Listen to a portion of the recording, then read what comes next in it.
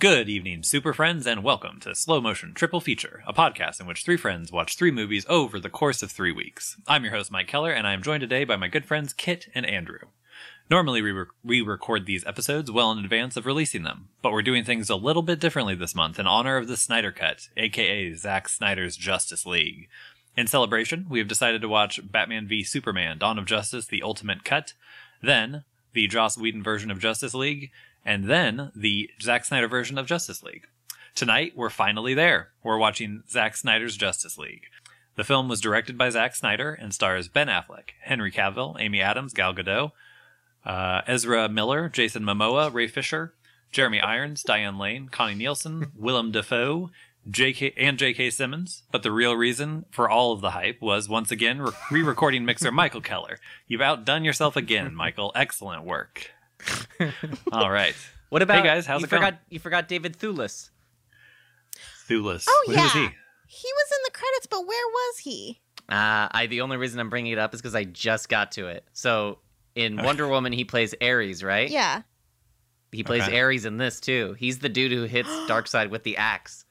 Like he's doing the okay. grunts? Because it's not. I mean, that's a young guy. No, it's him. No, it's him, but he's de-aged. You know, the whole thing is Fuck, I gotta CGI watch this a third anyway. time. Yeah, from start to finish. I saw him in the credits, and I was like, both like, groaned because Ares sucks as a character, and then also like, oh, he's my birthday twin. Yeah. But yeah, wow. He's also the hero of the movie here. Tomorrow's your birthday, right? Yeah. Okay. Happy early birthday. Thank you. That's also why we're doing this. I'm actually gonna go ahead and wait. Okay. I'm not just gonna conveniently get your birthday wish out of the way. Yeah. I'm probably not going to talk to Kit for another couple months after this, so I figure might as well do it now. So. Yeah. And so David Thewlis' birthday is also tomorrow? Yeah. Well, happy birthday, David. Yeah. I will also wait till tomorrow to wish David Thewlis a happy birthday. Yeah. No, I mean, I'll definitely text him tomorrow, but I mean, I won't have to text him. I'll be with him. It's funny, though. I will get to the podcast. It's funny. Every time I talk to David, he's always like, wait, are you re-recording Mixer Michael Keller, or are you my friend from Kansas? And I have to go through the whole thing. That's right. But anyhow, enough of the inside Hollywood gossip stuff we're talking about all the time. Andrew, let's start with you. Because I know it was kind of a mutual thing between you and Kit, but I believe it was kind of you who... I feel like when I think Snyder Cut... And definitely. the year-long hype and even the years-long hype. Years-long, yeah. Because remember, it was a myth for a long time, and then it became a real thing. Mm-hmm. And then even the real thing was not really the real thing. But so much information has come out over the last few days that I feel like I have the full picture. So I'll tell you what I think of the movie, but first I got to say, this is not the Snyder Cut. No. The Snyder Cut is not the Snyder Cut. But there was a Snyder Cut. Okay.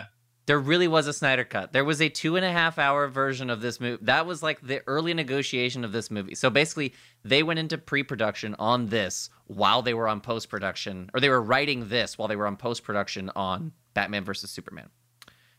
And that got lukewarm reception. So all of a sudden, WB is stepping in hardcore, getting really involved. They're like, we want a 2-hour movie. None of this 2.5-hour, 3-hour movie. Zack Snyder had a 2.5-hour movie. And then, they took it away from him. But, I think that's interesting that there actually is a shorter version of this movie, because I'm sure we'll talk about it, but just you could see where they could have cut stuff from this. But it's no. Can you ever? I know. I'm just saying it's very interesting to me that that because of the way things went, because it's on a streaming platform, because the amount of show times you get in a day or whatever, because none of that matters, because this is sort of an experiment. They just there's no footage on the cutting room floor. They just took everything they shot. Every piece of latte art that for every cup of coffee is up there on the screen. It is. I felt like the latte bit could have been done in slow motion. I don't know. It's a thought. There wasn't really enough slow motion, so I was like, why it wasn't that part? Because that was cool. So. I think I had a note that was the big slow motion. Everyone's getting bonuses this year. Yeah. You don't have a slow motion bonus or clause in your contract? No, unfortunately, I'm the sepia tone guy. And you think Snyder? I mean, I might get a little something from the end of the movie, but I don't know. They're gonna have to see if that's desaturated enough. I stopped investing in sepia in 1915. Wow, you're old. How did you guys get a job on slow motion triple feature? Like, I thought we were all in the slow motion business. You're in the sound engineering business. I mean, I dabble in re-recording mixing. Yes. All right. So to retread over my general feelings of this on the DC cinematic universe movies we've watched so far. Okay. I like Man of Steel. I think it is a very ambitious movie. It never reaches the goals that it sets for itself, but I admire the attempt to make something like this a little impactful. I think just the contrast between it and like other stuff that's being like, it's very distinct. I think this carries over into Batman vs. Superman, but that movie is so much more of a mess from its plotting to the basic understanding of its title characters that I think its ambition, while sometimes admirable, also feels more and more like an inflated and vapid sense of self-importance.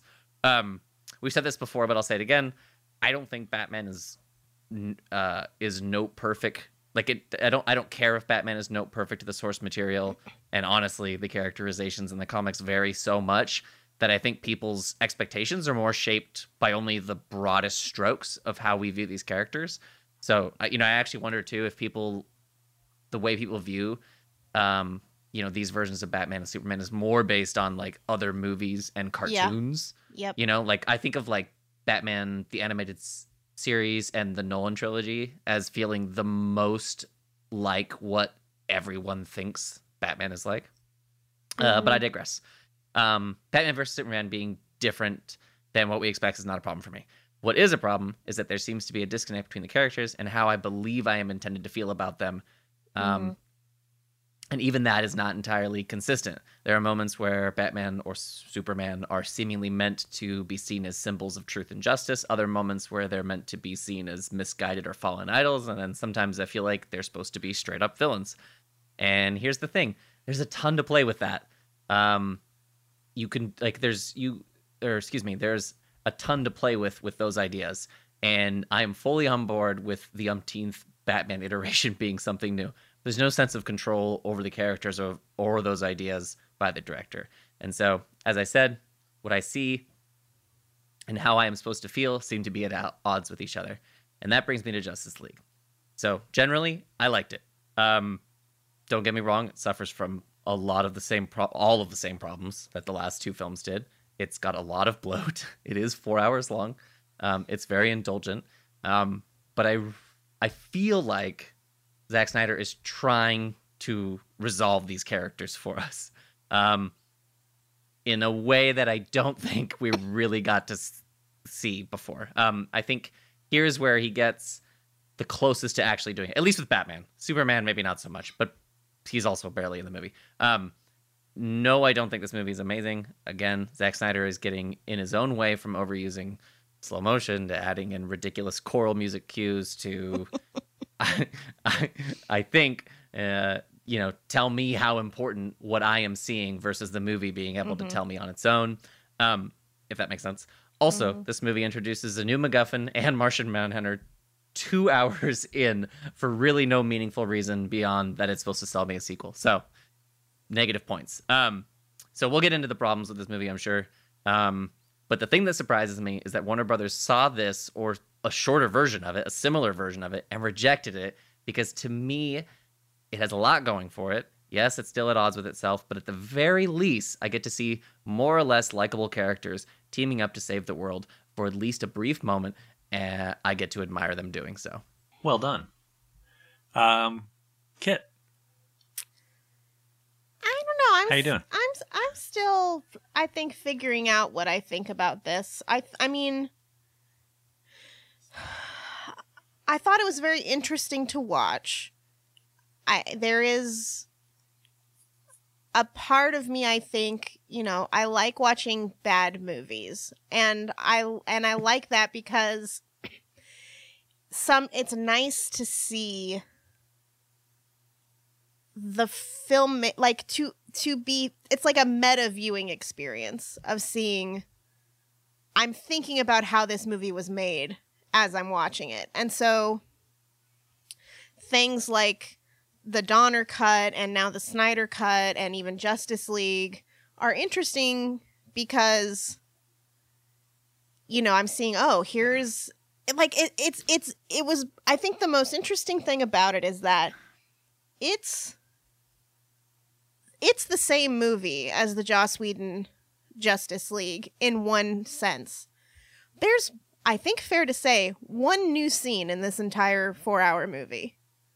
There's like really only one scene that doesn't have some kind of corollary in the Joss Whedon movie, I think. To me, the whole movie felt like the same movie with more stuff in it. Like, and the more stuff changes the feel of the movie very much, but the truly like brand new thing to me felt like the scene at the very end. That's literally the only thing. So that's what they reshot. That's the reshoots. That's the only thing. That's the only. They only did 3. That's $70 million. You know, we've been talking about like what that really meant. Like when they announced it, like, oh, he's gonna go shoot a whole new movie and then call it the original version or whatever. Right. That's it. That's all. They did 3 days of reshoots to shoot that, and it looks rushed. Like you can tell, it's remarkably different. So that's what I mean. Is that this is not there were. I think we were wondering what this would be if it, like you're saying, if it would be an entirely new movie, and just, you know, pretending to be the Snyder cut. But whatever the reason, whether it was for budget reasons or if Zack Snyder realized like that we would know if this wasn't the Snyder cut, which it's not in the sense that there was never like a 4-hour cut of this before, but like this is Snyder footage from the time. So that's kind of what I'm saying is it's like it's the same movie in the sense that it's it's everything that already existed. And story-wise, the things that are added don't really change the overall story except to make the villain much more complicated. But like the stuff that's added with Cyborg and Flash, it's just more it's more Cyborg and Flash, but it doesn't really change the narrative in any way. No. Like what we really get is longer scenes. However, watching it, even though it's hitting all the same beats basically in the same order basically and telling the same story, it didn't feel like the same movie. Right. Because tonally Zack Snyder is very different from Joss Whedon. So it was an interesting experience. I think as we've discussed ad nauseum, Zack Snyder really doesn't have, I don't like anything about his movies. So, like, except the occasional, like, image that looks like the cover of a, like, science fiction novel. Like, that's fun. But I do think there were some things throughout this where I'm like, this is definitely an improvement on the previous version of this. There's definitely he had the benefit of hindsight and years of people bitching about the specifics of the Joss Whedon version to go like, okay, I'll fix that. And also had all of this time, and he had the time to make exactly what he wanted it to be. So certain things, but I mean, I think that this is a ridiculous, self-serious, incredibly bloated film that treats every piece of footage Zack Snyder shot for this with like, you know, the reverence of like a holy text or something. And I think that is fucking dumb. But, you know, I watched it twice in less than 24 hours to sort of to like familiarize myself. And it wasn't like torture to watch. It really did. For a 4-hour movie, I watched it last night. Sorry, I don't mean to jump in. No, please. So I was like, I'm going to watch 2 hours Thursday, and then I was off today, so I was like, I'll watch 2 hours this morning. And I wound up finishing it yesterday. And for a 4-hour movie, which I've watched 4-hour movies that do not go by that quickly. Yeah. But yeah, it certainly just kind of moved right along, so that was nice. Anyway. Yeah. I would say this 4 hours went by easier than the 3 hours of Batman versus Superman. So I did note that, and my ability to just like track things a little bit better. So it was an improvement in that way, which is sort of bare minimum, you know, but yeah.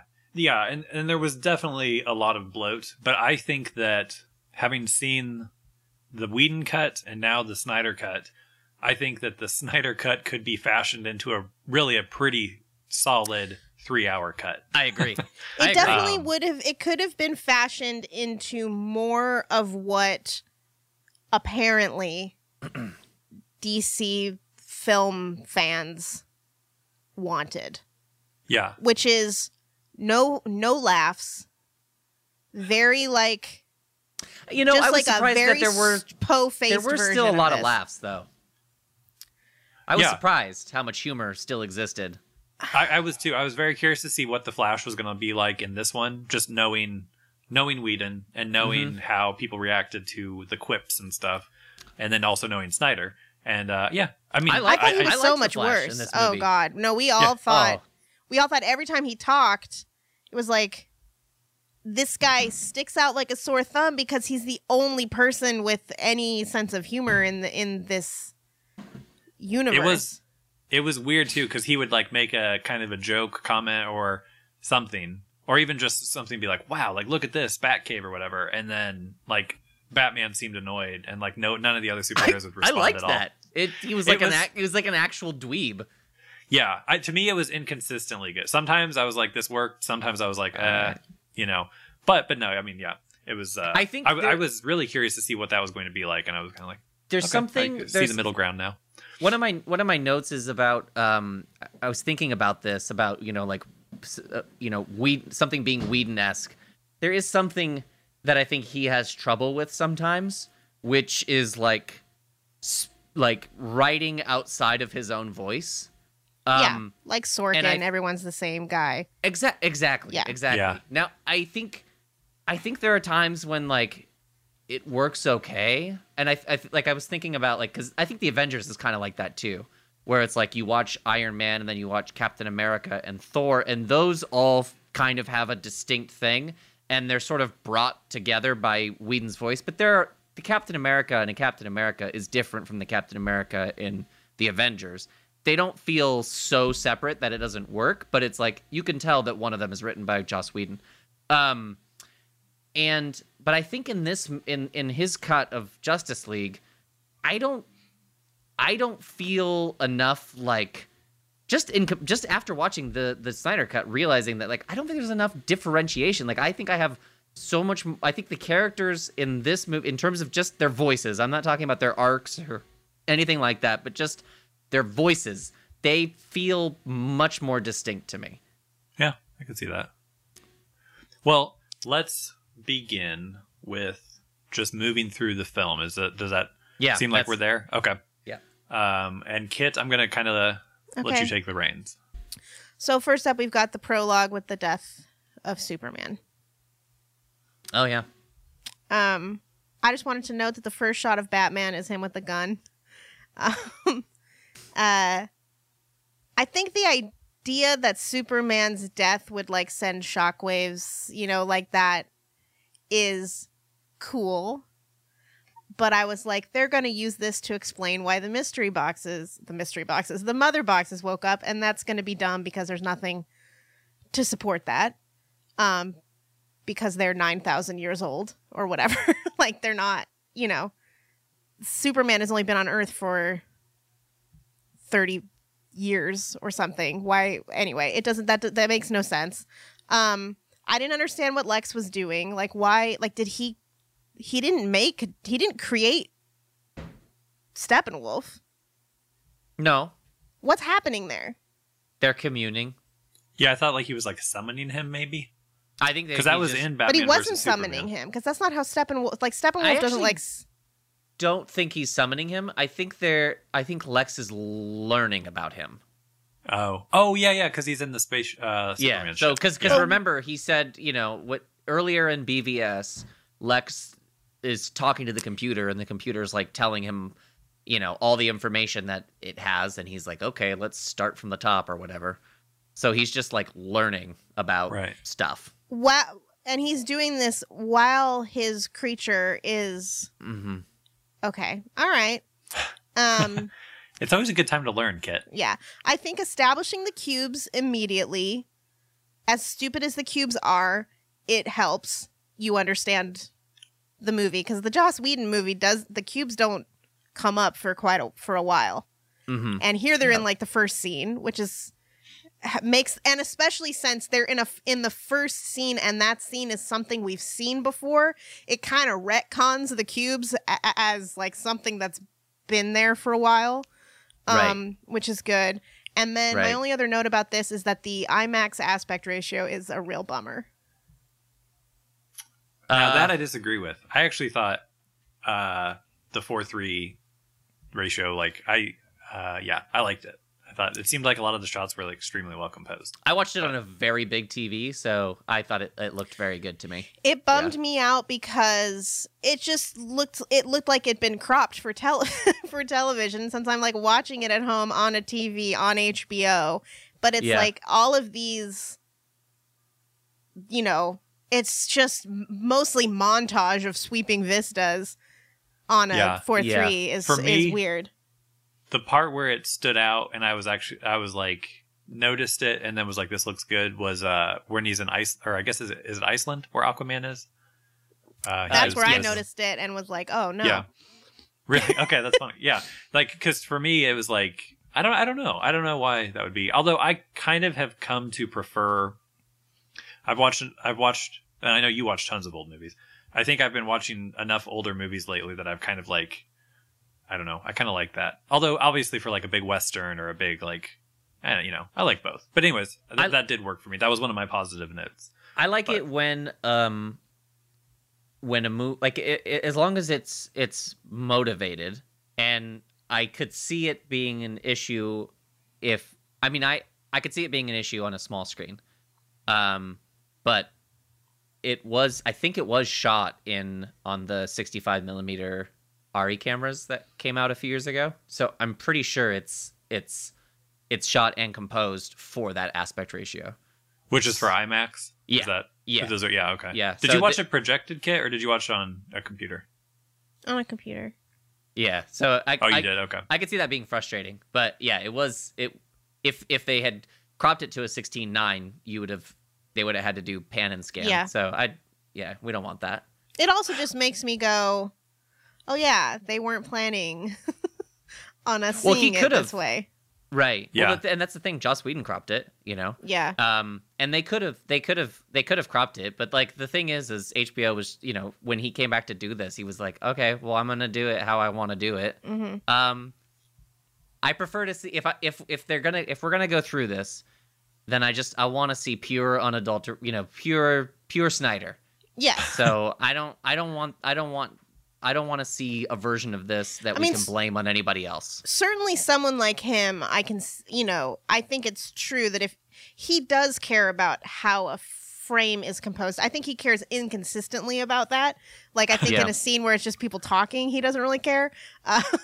But at certain moments, obviously, he's like almost an illustrator. Yeah. And so if he planned it that way, I can certainly see him not wanting to crop it. For sure. That's all I had. Now we're on to part 1. Don't count on it, Batman. And it's the slightly different version of the scene of Batman in Iceland. which I thought worked better in the beginning because it introduced Aquaman in a more a little bit more. It just in having him at least turn around to the camera to introduce Aquaman as opposed to him just standing there off to the side. I liked that better. I also liked jump in. I also liked that the whole time Batman knows he's talking to Aquaman instead of in the Whedon version, he doesn't know, even though it's obvious. Right. And he has to like see like hieroglyphics on a wall. Exactly. Which makes so no sense. And then it also I thought was clearer that these people are trying to protect Aquaman. Like that's why they are giving Batman a hard time, which like I could kind of pick up in the Whedon version, but it was not super clear. The scene, however, turned into one thing that I thought was funny and very of a great just encapsulation of the tone change for this movie is when Aquaman says to Batman, "Strong man is strongest alone." And in the Whedon version, after he says that, Batman goes, "No, that's like the opposite of the saying." Oh yeah, you're right. And they cut that, which must mean that Snyder wrote "Strong man is strongest alone" and meant it sincere. Not wrote it, but you know that was like that's a Snyder line that was meant dead seriously. And then Whedon dealt with it in what I think was a funny way of having. I think that's fine for Batman to say. Although, didn't they also fix the line about Superman died fighting next to me, or he says he that died fighting next to me? It's the same. And then Aquaman says. He's like, exactly. Oh, yeah. Wasn't that not in the Snyder? That was not. I don't think that was. Was that in the Whedon? Was that in the Whedon when he? I don't his response? I don't think it was in the Whedon one. I don't think so. Okay. Which I think you, Kit, had brought that up on the podcast last week. Yes, that was stupid. Batman is lying. That was a point against him. So Aquaman pointed that out, I guess. But then it turns into the longest Icelandic song ever. So strange. But before that, they fixed it. They fixed it. That's insane to me. They fixed what? So we talked about it last week because it drove Kit and I crazy. But when Aquaman exits the scene, he does this kind of hop up in the water and like crosses his arms and just like leans back, and it looks absolutely terrible. And in this one, Batman looks away because what are these freaks singing about? Yeah, exactly. They start singing, and then he looks back, and there's just ripples left. And I'm like, why didn't... Yeah. They could have used that shot. They could have done that. Mm-hmm. So, that was awesome. But then it goes into that weird chorus, and then the lady sniffing his clothes. Which I knew, I said, as soon as she, bent to pick up the sweater, I'm like, she's going to smell that shit. So I related to that. Because you would do the same? I would do the same thing. Okay. But it took... an unbelievable this scene's not in slow-mo, but it might as well have been just how long they're singing and how long between me realizing she was going to smell it and her actually smelling it. It was wild. It was. Also, he must go through just a ton of shirts because every time he comes out of the ocean, he's wearing a shirt, and every time he goes in, he takes a shirt off to jump in. Mm-hmm. That was one of my complaints is in his second introduction. He just throws his shirt into the ocean, which Aquaman would never do. Be pollution. Exactly. Yeah. Aquaman's not throwing trash into the ocean. A turtle could get caught in that sweater. Exactly. Also, he throws that glass bottle, too. Yeah. That bugs me because there's so much alcohol left in there. He doesn't even finish chugging it. Yeah. But it's interesting, too, because so much of Aquaman is about... It has an environmental message. Exactly. Yeah. And they took all the global warming shit out of Justice League though for the Snyder Cut. That's true. Also, Aquaman had. I commented on Aquaman's wardrobe being really nice in the last movie, and he had a couple of he added more beautiful outfits to this movie, so that was cool. Do you know what did you like in the shot where? He meets Willem Dafoe when he's descending towards camera, and you can see that his top button is undone on his pants. So you could see the full V. I didn't see that. I liked it. Okay, so I got to go back and look up that, and I got to go back and find David Thewlis. Yeah. Wow. Yeah. Then I just have a lot can happen in a 4-hour movie. Yeah. Oh yeah. I might have to watch it a couple more times. Then I just have Lois getting coffee, which I think in a movie full of a lot of stuff I don't like, the worst. We were all 4 of us watching it were just like, just hating sad Lois wandering around. It's crazy. Amy Adams is so likable in everything else she's ever been in. Yeah. And I really despise Lois Lane. It's rough. I agree. In these films. She's just so boring. And the long-ass musical montage. And then, the first of 2 Nick Cave songs also in this movie. Oh, is that who that was? Yeah. And then they use a different Nick Cave song later. It's so weird. Anyway, that just sucks. So next I don't know what that building is. It's like a London... It's the Wonder Woman scene. Yeah. So I thought it was a bank. Yes, but it's not. It's not a bank. I know. Because there wouldn't be children tours there, but I also thought it was a bank. Yeah. So, I thought it was too. She stands on a Lady Justice statue, so I'm guessing it's some sort of like courthouse or something. Parliament or court. Yeah, exactly. Yeah. It's not Parliament because we know what Parliament looks like in London. Very iconic. Anyway.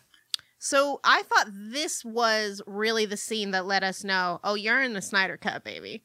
Because absolutely. It is virtually identical in terms of like the shots and how it's cut, except it's very desaturated.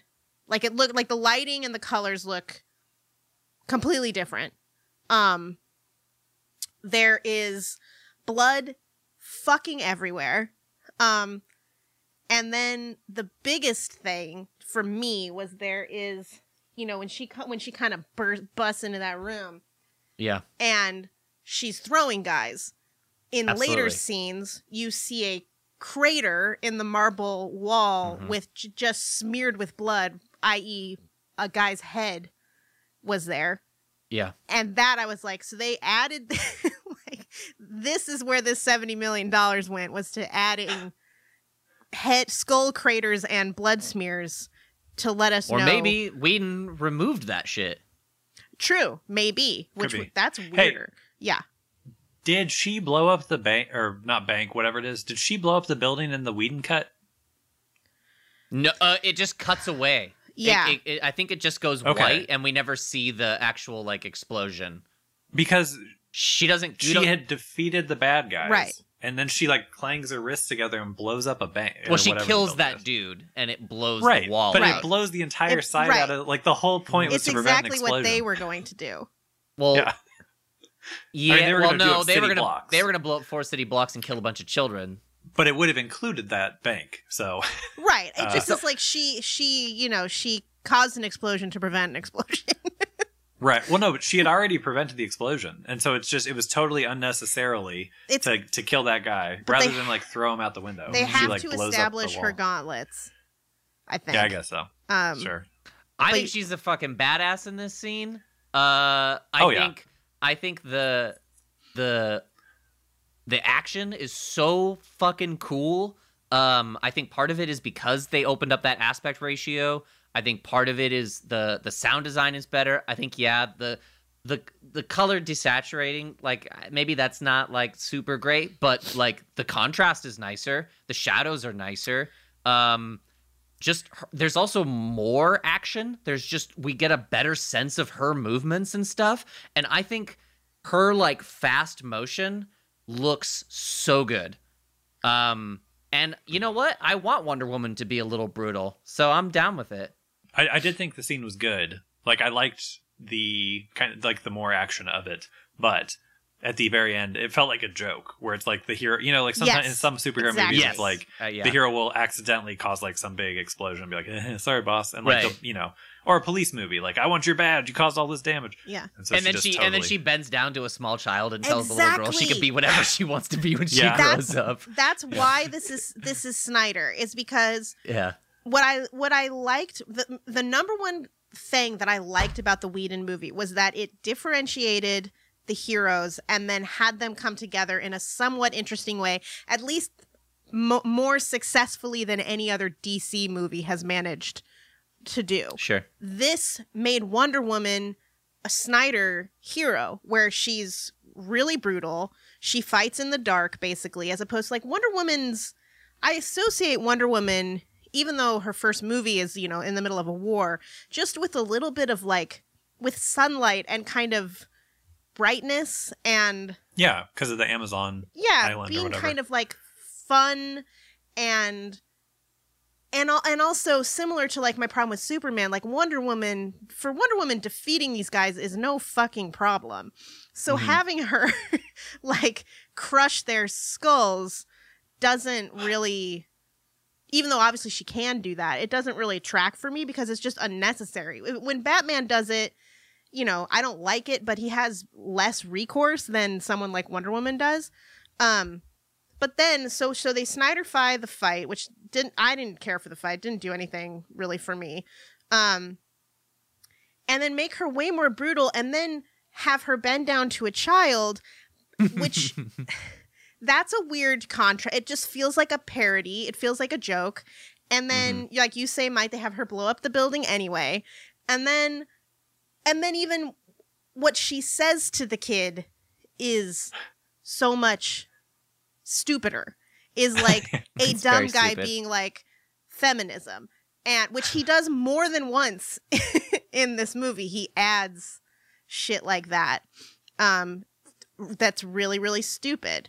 The next scene I have is Amazons realize the mystery box. I keep calling it the mystery box. The mother box is awake and / Steppenwolf returns. Wonder Woman. One of my notes is Wonder Woman's mom's nipples were flickering in the light of the mother box, and that is the first line of my fan fiction about this movie. That sounds nice. Honestly, it sounds really nice. Everything in this film makes the same sound. It sounds like Transformers. Everything. A normal gun makes that sound. Human beings make a robot sound when they do stuff. Like the mother boxes make the sound of the Tesseract. Or no, not the Tesseract. The Allspark. God, why are we so obsessed with cubes? We love cubes. We love them. God. I'm more of a triangle man, but I get it. Think about it. You spend your entire life living inside a sphere. You're gonna be obsessed with something different. Yeah, it's true. We always want what we can't have. We long for cubes. It's primal. I thought that at the beginning of the Amazon battle, where they're still inside that temple thing, I was like, I thought it was much worse, much longer, much less urgent.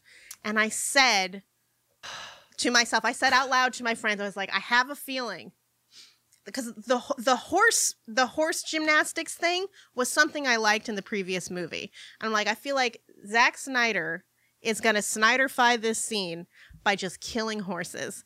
We can't say he's Snyderifying it because this is what it was. It's been Whedonified. So what? Okay, then what I mean is, I have a feeling he's de-Whedonizing. Yeah, de-Whedonizing. De-weeding. He's weeding. Yeah. Basically it's just that the Snyder version of this scene is just going to be horse death, and then it was just so much horse death. Yeah, it was fucking awesome. Hated it. I truly hated it. Horse Death would be a cool band name. Yes. Can we talk about? Can we acknowledge that Steppenwolf looked a little bit cooler? Yeah. Maybe not his face, but the movement of his armor and stuff is very cool. I thought his face looked good too. It looks better. It's finished it. Yeah. It's better. It's him as a character too is, well, he's more of a character in this, I think. Yeah. I just don't like the infinite regression of villains. That it's like two mirrors facing each other with like, oh wait, here, this guy, Desaad, here's the real villain. And then they both start talking about Darkseid. I'm like, who's... Yeah. No, I get what you're saying. For sure.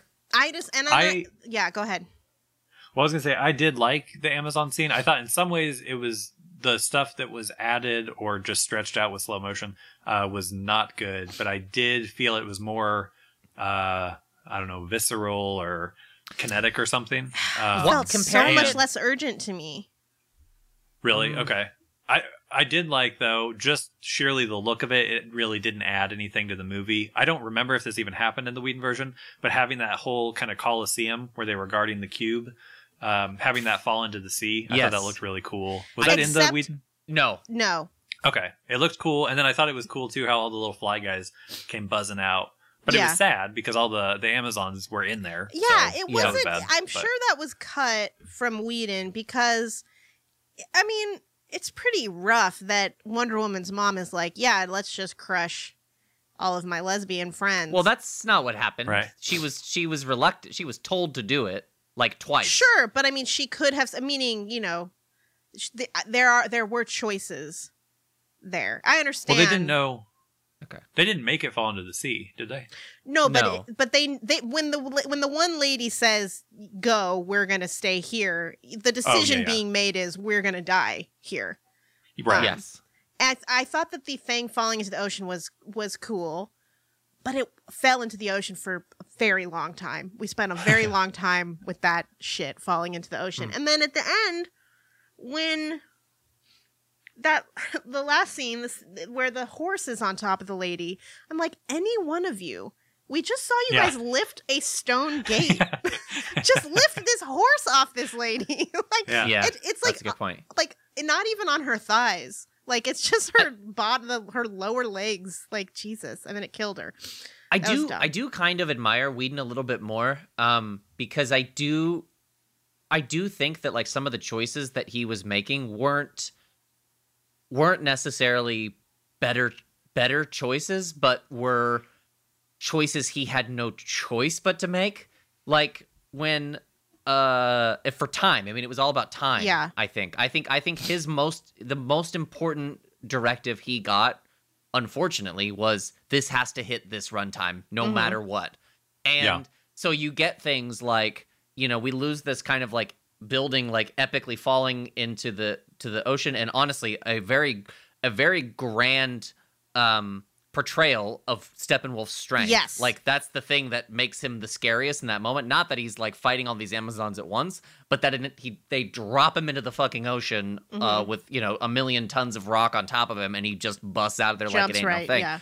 So I think that's an important thing, whereas in the Whedon version, we cut to an awkward close-up of the side of the building, and he just, like, bursts through the wall. Right. Well, and also in the Whedon version, Steppenwolf, I mean, he might do it in this, too, but when I said that about the Whedon version, that Steppenwolf is just such a weak villain. Like, they talk about how strong he is, but he's not.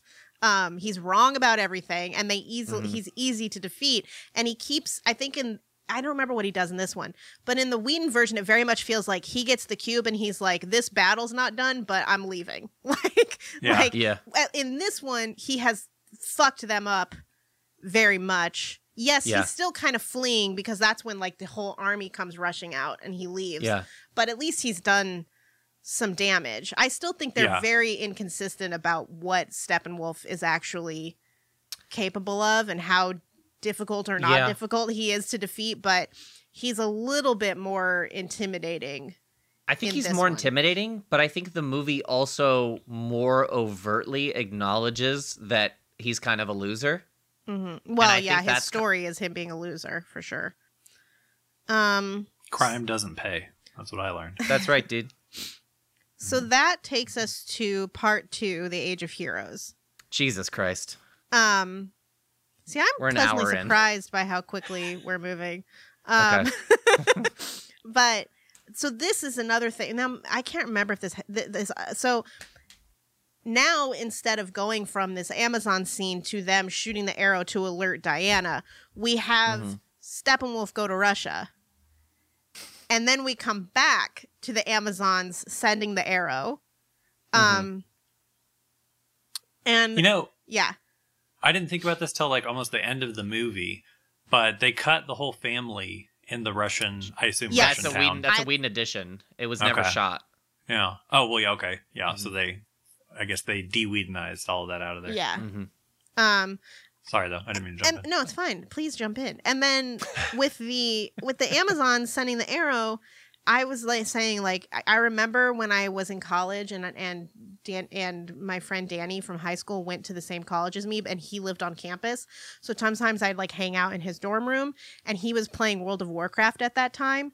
And so everything I know about World of Warcraft is from like sitting in his dorm room watching him play. And one thing I remember realizing, like a shocking realization, is that you flew in like real time.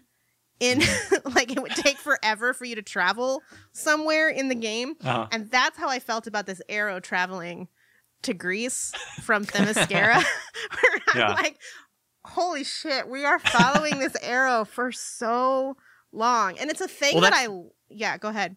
That's what Whedon literally did, is he just like hard cuts from the releasing the arrow to it landing, which is better. I think. So I know that we don't want this episode to run on forever, but speaking of Whedon and World of Warcraft, I wanted to jump in with a funny anecdote. So freshman year of college, I had a really terrible roommate, and he played tons of World of Warcraft. And I guess you earn points or cash or something in Warcraft by like clanging your sword on stones. I don't know if he was like mining for something or what. It was like a constant sound effect of like clank, clank, clank, clank, and every evening just for hours.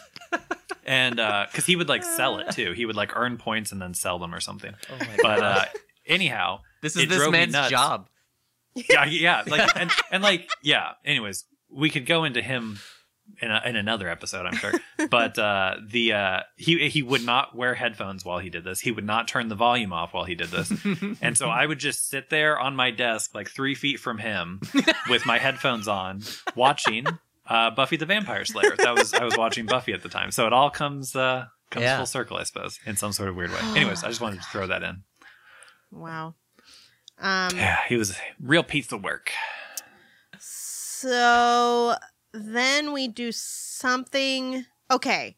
So here we go to Batman and Alfred. And they're talking about Batman trying to put the Justice League together. And here's where we come to such a consistent issue with these Snyder DC movies, where so with BVS, I said he doesn't understand how to make a good conflict, because he thinks that a conflict is two people who think the exact same way about two different things, instead of people who think differently about the same thing. And in this movie, Batman is going around basically saying, we need to unite. I need to unite this team. We have to come together to defeat this villain. And at the same time, the villain is trying to unite the fucking cubes. So his whole thing is about the unity, like is a MacGuffin in this movie. And why your villain should embody the anti-theme of the hero. Like, especially given the backstory, the reason that, well, now Darkseid, previously Steppenwolf, was defeated by Earth is that in the Age of Heroes, all of these different tribes and people and superheroes and aliens and all these people came together to defeat him. So you would maybe think that the lesson that Darkseid / Steppenwolf would learn from that is, I need to divide. I need to pit these people against each other. This seems especially true since his, the obvious like subtext of all of this is partisanship in America and how we all need to, we're too divided. So, divided we fall. Steppenwolf invents Twitter. Right. Yeah, exactly. And then his flying dudes, they feed on fear, which would seem to go with that theme of like, creating like a straw man and scapegoats and all this stuff. But instead, that's not what Darkseid and Steppenwolf are trying to do. They're also just trying to unite, to bring things together. Like, why isn't he, even if this is just just metaphorically, why isn't he trying to separate something? He's trying, maybe the different people, instead of scattering the cubes across the globe, they were like, let's create this one thing with them that no one can ever get again, and then Steppenwolf has to tear them apart or something, like it just it's like it's all right there, and it just seems so stupid to me. And then I was saying that, and Lee pointed out, that's also kind of one of the problems with Man of Steel, is that it seems like Jor-El and Zod also want exactly the same thing, but it's just decided that Zod is wrong. And I'm just like, wow, what a huge flaw for a filmmaker. That's interesting. Like, to so consistently exhibit this misunderstanding of, like, the hero with 1,000 faces or whatever kind of, like, level of storytelling shit. Anyway, that's what I have about the Batman and Alfred scene. Is is the cyborg stuff in this section? I think that's the next note I have. I think we meet his dad. Okay, because there's a lot more of the cyborg story in this version. Joe Morton is much more of a character. We go to the lab investigation next. Is that his dad? I skipped the part where the janitor scene, like, it's better, I would say. Thank you. Oh yeah, Thank you. It's there's more menace. Like, you can tell, like, we needed it to be really short. Yeah. And Snyder had the time to build some, like, it's crazy because it's just like there are moments where I'm just like, I think Joss Whedon was absolutely desperate to make cuts in places, because it's like 5 more seconds, dude. 5 more seconds, and we see a look of fear from that janitor. Just give us that. And the other thing that I noticed too is, like, I laughed out loud when I saw the janitor in the Whedon cut, because it starts, I think, on a close-up of him, and it's the way he's colored too. I like the color grade, and not the desaturation again, but just like the contrast, and just when they're standing in that futuristic science lab hallway, they have, like, the hue of the light is blue, and their skin tones are soaking up some of that, and so it feels like they're more part of the environment. Right. I feel like in the Whedon version, it just felt like things were sort of like colored independent of, like a person would be color corrected independent of the scene, basically, like their surroundings. It just didn't feel, so it looked absolutely goofy to me that this, like, total, like, normie dad is just, like, mopping a grate. Well, I think he might also be how we're introduced to the lab. Like, is he the first thing that we establish in that lab in the Whedon version? I think we, like, maybe we're in that lab hallway and it's like a guy mopping, as opposed to Joe Morton, like, doing stuff. Is the doctor, or I guess the scientist, so Morton, that's the Joe Morton, that's the actor. Yeah. And then the scientist that he's working with, the Asian guy. Yeah. Is he even in the Whedon version? No, but he's a future. It's setting up a superhero. Yeah. Oh, he's a superhero. Okay. He's Adam, which is like Ant-Man. Oh, okay. Yeah. Interesting. I missed that. But. Yeah. Now, I just had a clarification. Well, okay, one thing I thought, so this added the idea that everybody remembers these Bugmen looking like Batman, which is absolute horseshit. Yeah. They do not look like Batman. Well, here's the thing. Confusing. Here's the thing about Batman that I think the movies are trying to tell us, but sort of fail to do. It works a little bit better in BVS. Like, they are trying to set Batman up as if, and the movie again contradicts this, like, moment to moment. But the way they initially set up Batman, it feels as if they're trying to suggest that he might not be a person, that he may be like the Jersey Devil or something like that. So when if that's the angle you're going for, then somebody drawing a monster, actually, that makes sense. But the fact that we see like, Batman's in the I don't know, the trap house or whatever, where we are introduced to Batman in BVS, and he moves like a monster. And then in, like, a subsequent scene, they're just talking about Batman casually at the Daily Planet. So it's just like, you're balancing two like kind of opposites. He's also 20 years into a career, and it seems unlikely that he would I don't know, unless he's been kind of working sporadically. It seems there's also a bat signal, you know. So yeah. Exactly. There's all these things that suggest that this is this guy has an infrastructure. He's not just some Jersey Devil, but they do have they have Flash. I think Flash says to him like, it's either Flash or Cyborg. He says, "Oh, you're real." He says something like, "Oh, you actually exist." Yeah. And then Batman says, "I exist when it's useful," or something like that. Yeah. But it's like, I'm pretty sure. I mean, Batman's established. Maybe if this was, the first year of him being Batman, then I could believe it. But 20 years into being Batman, people know Batman exists. Like you say, he's got a fucking signal. Yeah, that was odd. Yeah, and it was and also the drawing doesn't look either like the Bugs or like Batman. It's like it's such a Monopoly Man to try to, like a failed Monopoly Man.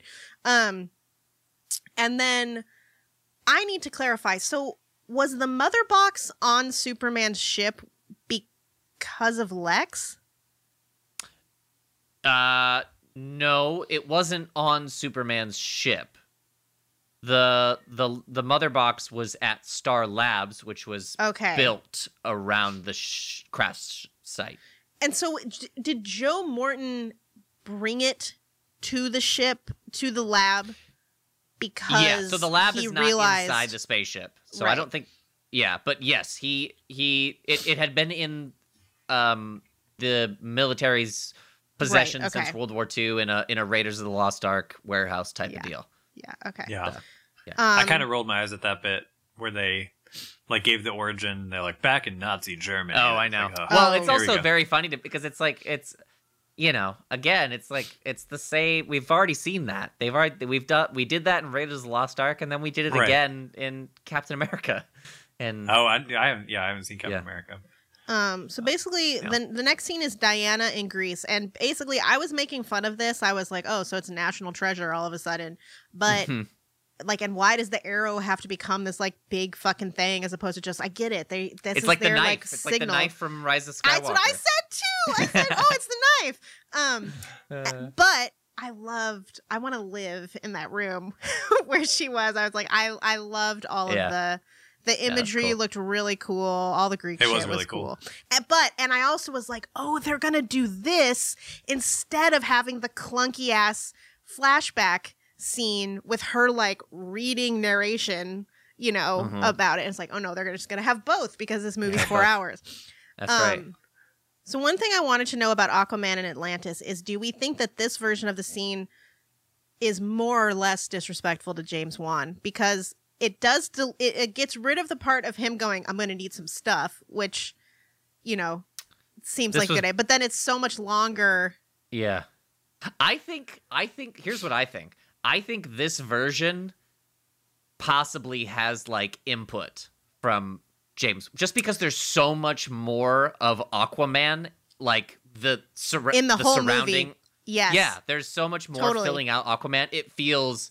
And it's clearly setting up the Aquaman movie, and just Willem Dafoe being there. Mm-hmm.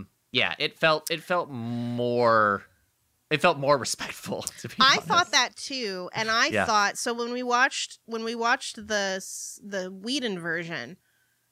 I remember that the underwater fight scenes, I was like, oh, I'm glad that James Wan figured this out. And then in this version, I thought the fight scenes were quite good. They're very good. The underwater fight scene punching was really good. It was very cool, and it was cool seeing, again, just moments that were cut out, possibly because Whedon, for time or because he doesn't like what Zack Snyder did. But in the Whedon version, what's her name? Hera, something like that. Anyway, Is it Mira? Is it Mira? I don't know. Mira. That sounds right, yeah. He just, Steppenwolf, he's killing all these other Atlanteans. But he grabs Mira and he's holding her, and he has the ability to kill her right then and remove the threat, but he just throws her.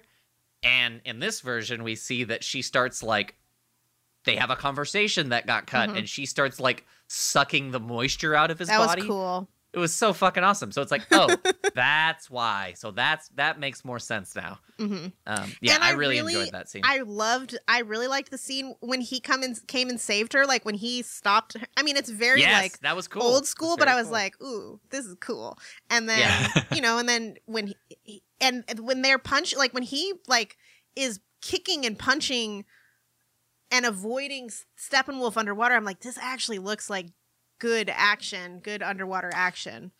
Also, I got a greater sense from this movie that we weren't in Atlantis proper, I feel like. I think there's just more of like the ruins established, and what we actually see in James Wan's movie is a very the new like city. It's like an ultra, modern sci-fi kind of thing. So it's Wakanda underwater. Watch Wakanda. Wakanda water. Wakanda water. I'm figuring it out. We can Waterconda. workshop that. Sure. Waterconda. Search for the blood orchid. Wetconda? Waterconda, yeah. So yeah, I liked that.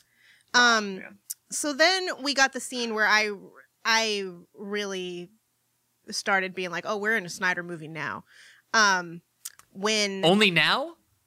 Well, but it was like because you've said this like 4 times. No, okay. I think where things got real stupid. Okay, was right. And it kind of introduces the biggest change in this movie is to the villain. I would say, that it's now the real villain is like Steppenwolf's not really our villain. We then have this intermediary in Desaad who had a cool design. I like a monolith guy.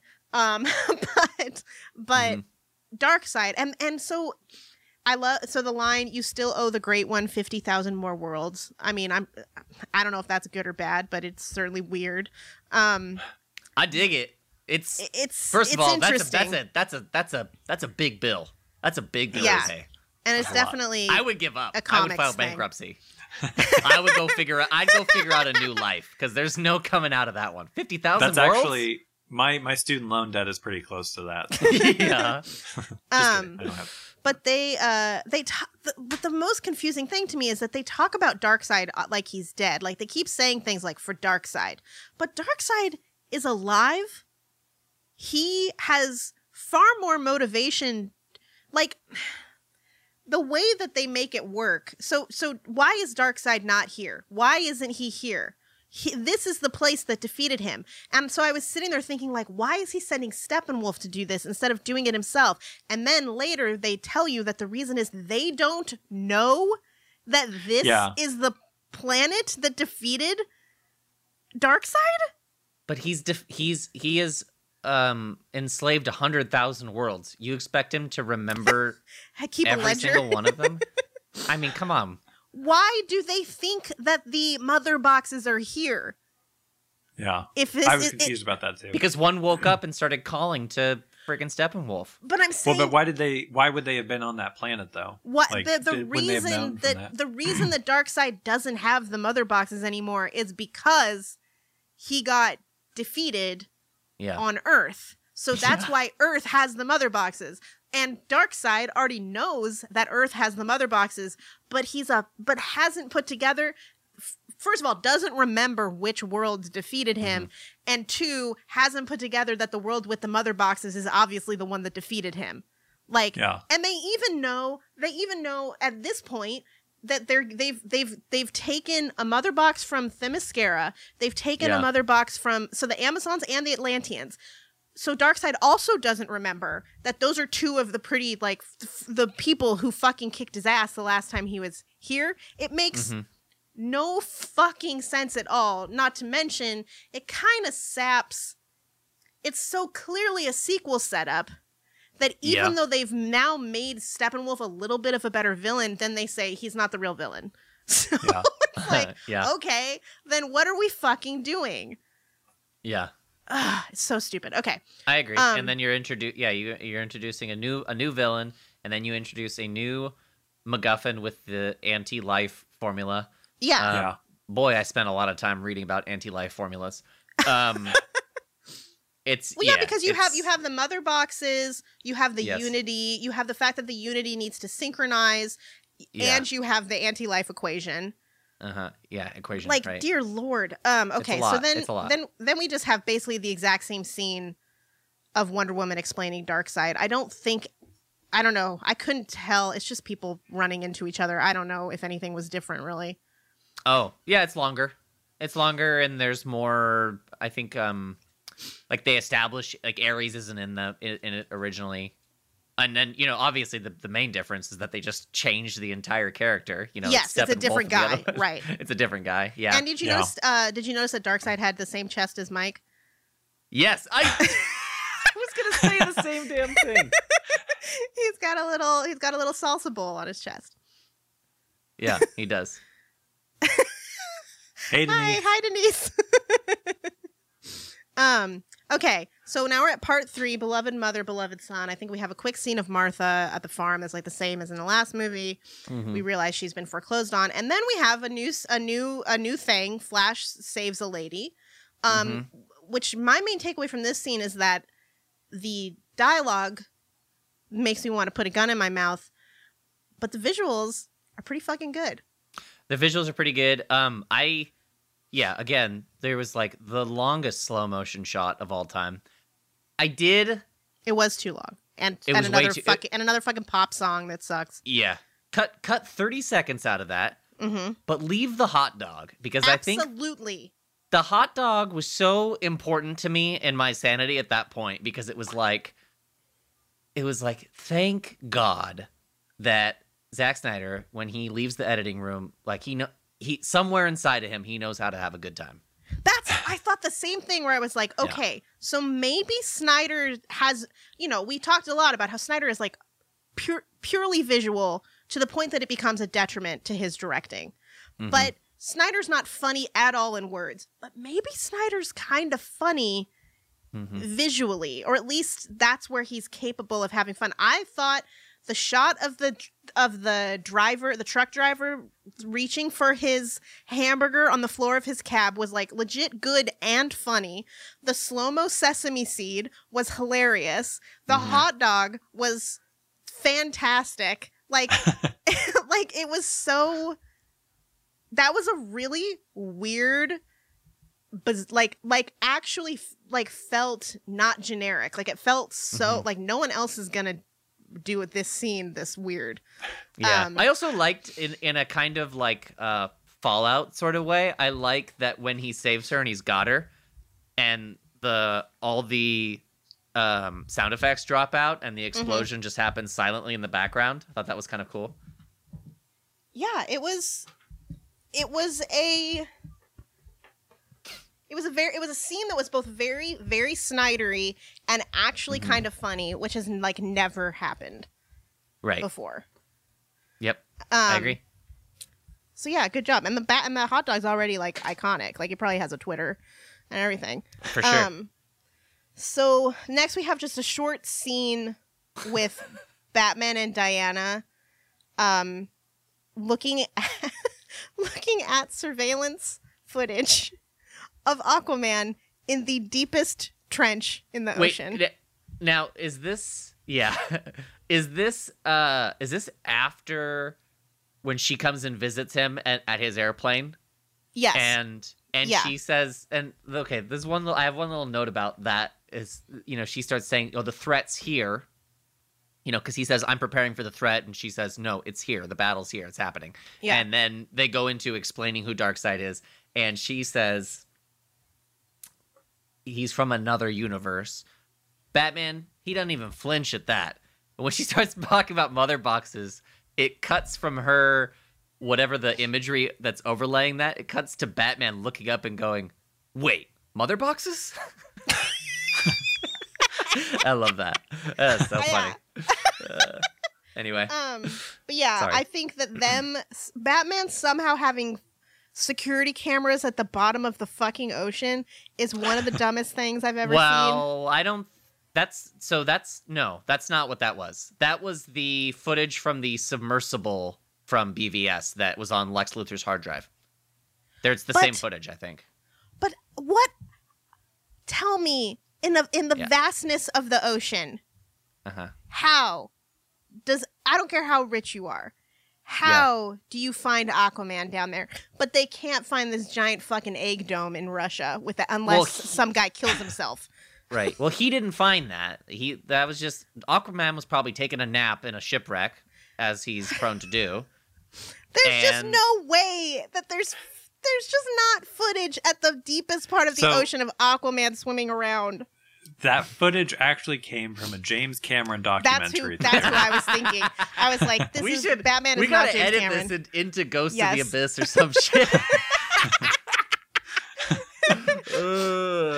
And then I thought that Snyder had a couple of moments for Wonder Woman where she feels very out of character to me, and her telling Batman, like, I don't know if we can trust Aquaman because the Amazons and the Atlanteans fought a war one time a long time ago, is just like, first of all, just horrible filmmaking to just have her say, I'm not sure I trust this guy. By the way, we fought a war against these people a long time ago. And then it just doesn't, she's just not like that.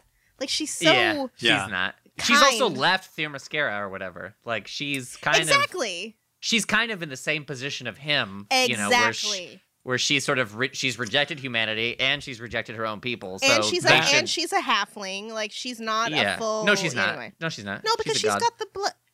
No, she's got the blood of the old gods, but you're right. Okay, but she was made out of clay. She's That's not like one of the right. things She's not like I'm saying she's not pure Amazon. Yeah, just like he's not pure Atlantean. Yeah, that's a good point. This brings me to a note that I had.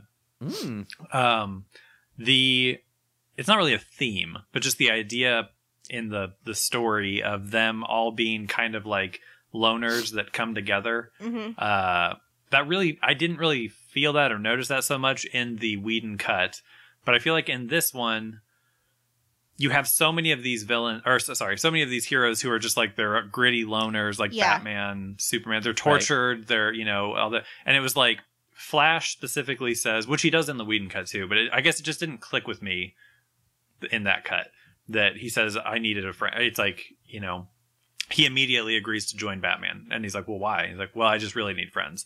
And then Cyborg. Wonder Woman. Cyborg, okay, yeah. And so it's like, in a way, I was kind of like, oh, that's like an interesting idea. Yeah. They didn't go super blatant with it, but it was like, yeah, like all of these people are kind of like tortured in their own way. They seem, the problem with it is like I found, like, we're about to get to Cyborg's backstory. I thought he gave a great performance and had kind of the most moving story for me. Yeah. But the problem is that in the Whedon movie, what I enjoyed about that is that they kind of do seem like friends a little bit by the end of the movie. In this one, they don't... it's more about loners coming together, but they have no chemistry until like the final fight a little bit. Like, there's the whole thing in this scene, they kind of start pushing the Bruce and Diana thing, which is like, I'm so not fucking here for that. She has better chemistry with everyone else in the cast than she does with Ben Affleck. And Ben Affleck is clearly, I mean, my friend, when we got to the scene at the end on the farm, with Superman and Batman talking about him getting the house back, my friend who's never seen any of these movies said, this is, first of all, she said, when she said, I feel like I'm noticing how little chemistry everyone else in the cast has, because she's like, when everyone else in dialogue scenes with everyone else, it's like no one's actually talking to anybody. It's like the other person wasn't there. And then and I'm noticing it now because in this scene, it feels like they're actually talking to each other and they have some kind of rapport with each other. And she said that, Superman helping Batman out of the like nuclear silo thing was the most romantic scene in the movie. I like that. I like that a lot because it's like, they don't really take time to explain it, but you got to figure like the rest of those dudes are out. They just like hop up, and then you've got Batman huffing and puffing behind them. Right. Yeah. So it was kind of like when he ran to the monument in the Whedon version, but it worked a little better here. Yeah. So now let's get to the Cyborg stuff. Cyborg's backstory. this is where I said the slow-mo industry is getting huge bonuses this year because they have that whole Friday Night Lights like football. The football game. scene, it was so long. Yeah, it was really long. It was the longest did look shot. Pretty, but it was longer than the shot at the beginning of Touch of Evil. I think obviously, and I'm sure Joss Whedon knows this, it is so much better to see Victor as a real boy. Yeah, it is. Before, to have that contrast with him as Cyborg.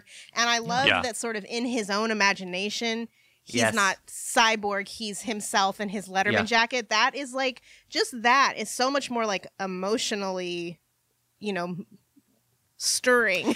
This is something that I thought was interesting too. We talk a lot about how the characters are at odds with themselves. In the case of Cyborg, at least in certain instances, it felt like that was happening, but it was good writing.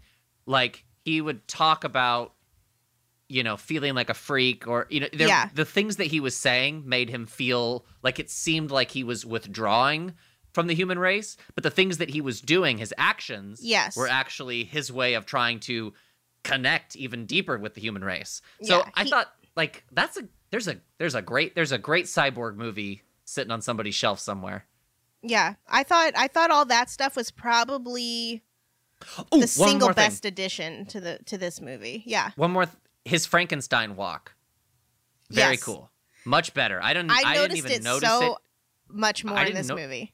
I didn't even notice it at all in Whedon's version, and I thought it was very cool here. Well, and he shows up to talk to Diana naked, like in his robot form, and like carrying the bag. That's different. In the Whedon version, he's wearing his sweatsuit. And I thought, I don't know. Yeah, I think you're right. There's more of a story of like his anger with his dad made more sense, I think, because you get more of him. Yeah. First of all, you understand he's mad at his dad in Whedon, but we don't really know. We don't know he blames his dad for his mom's death, really.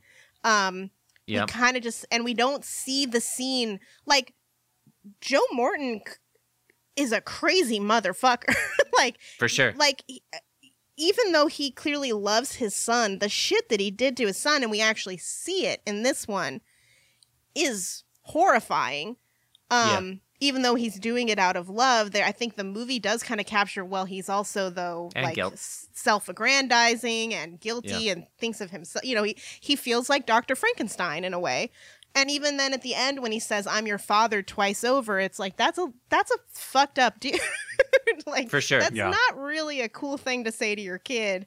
But I think I did appreciate, again, just like with the character, saying one thing but feeling another, and us getting a decent sense of that.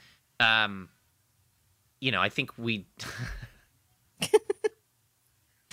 do get a clearer image of their relationship, and I feel that I understand his love for his dad on a deeper level. And even the hacking thing at the beginning with his mom, like, going to see the principal, like, his mom tells us, like, he did this to help a kid who, like, was clearly struggling. Like, he has that seed in him. I mean, it's weird that he's basically cyborg before he's cyborg, but it helps. Right. It helps just knowing him as a human. I mean, he's still a human, I guess, when he's cyborg, but knowing him before he's an android or whatever is helpful. I also love, we didn't see the cyborg mask at all in the Whedon version, and it's so cute, and I love it. He looks like the Iron Giant. Like, yeah. He's cool. So cute. Mm-hmm. He was just a lot cuter. I really didn't like the Dr. Manhattan. Also, that scene was interminable. First of all, the bull and the bear, like, fighting physically in front of him. Oh, yeah, where he walks into the virtual bank or whatever. Yeah. Where it's like, why can't we get over this idea that hacking looks like buildings? I don't know why. But the bull and the bear fighting was so stupid and so like Dr. Manhattan-y. And then, the scene was so long of his father explaining everything he could do. And then after that, we get another super long scene of him helping the lady like giving just the amount of time that he watches surveillance footage of that woman is holy shit. I felt like the whole cyborg stuff did not really work that well for me. I think some of it was useful contributions, but that so much of it did not feel like it was really needed in this movie. Like, it just didn't quite fit in this movie. But like you said, I totally agree that like there's a good cyborg movie out there. Like, it was a really interesting story, and it was like very Frankensteinian.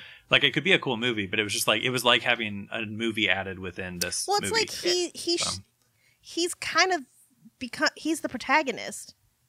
If you tell me like this much of his backstory, and he has the most emotional backstory of any of the characters, then he's the main character, except he's not, because there's 6 people in this movie, and there is no cyborg movie, so everything we're going to learn about cyborg is possibly got to be in this movie, and it's very overloaded.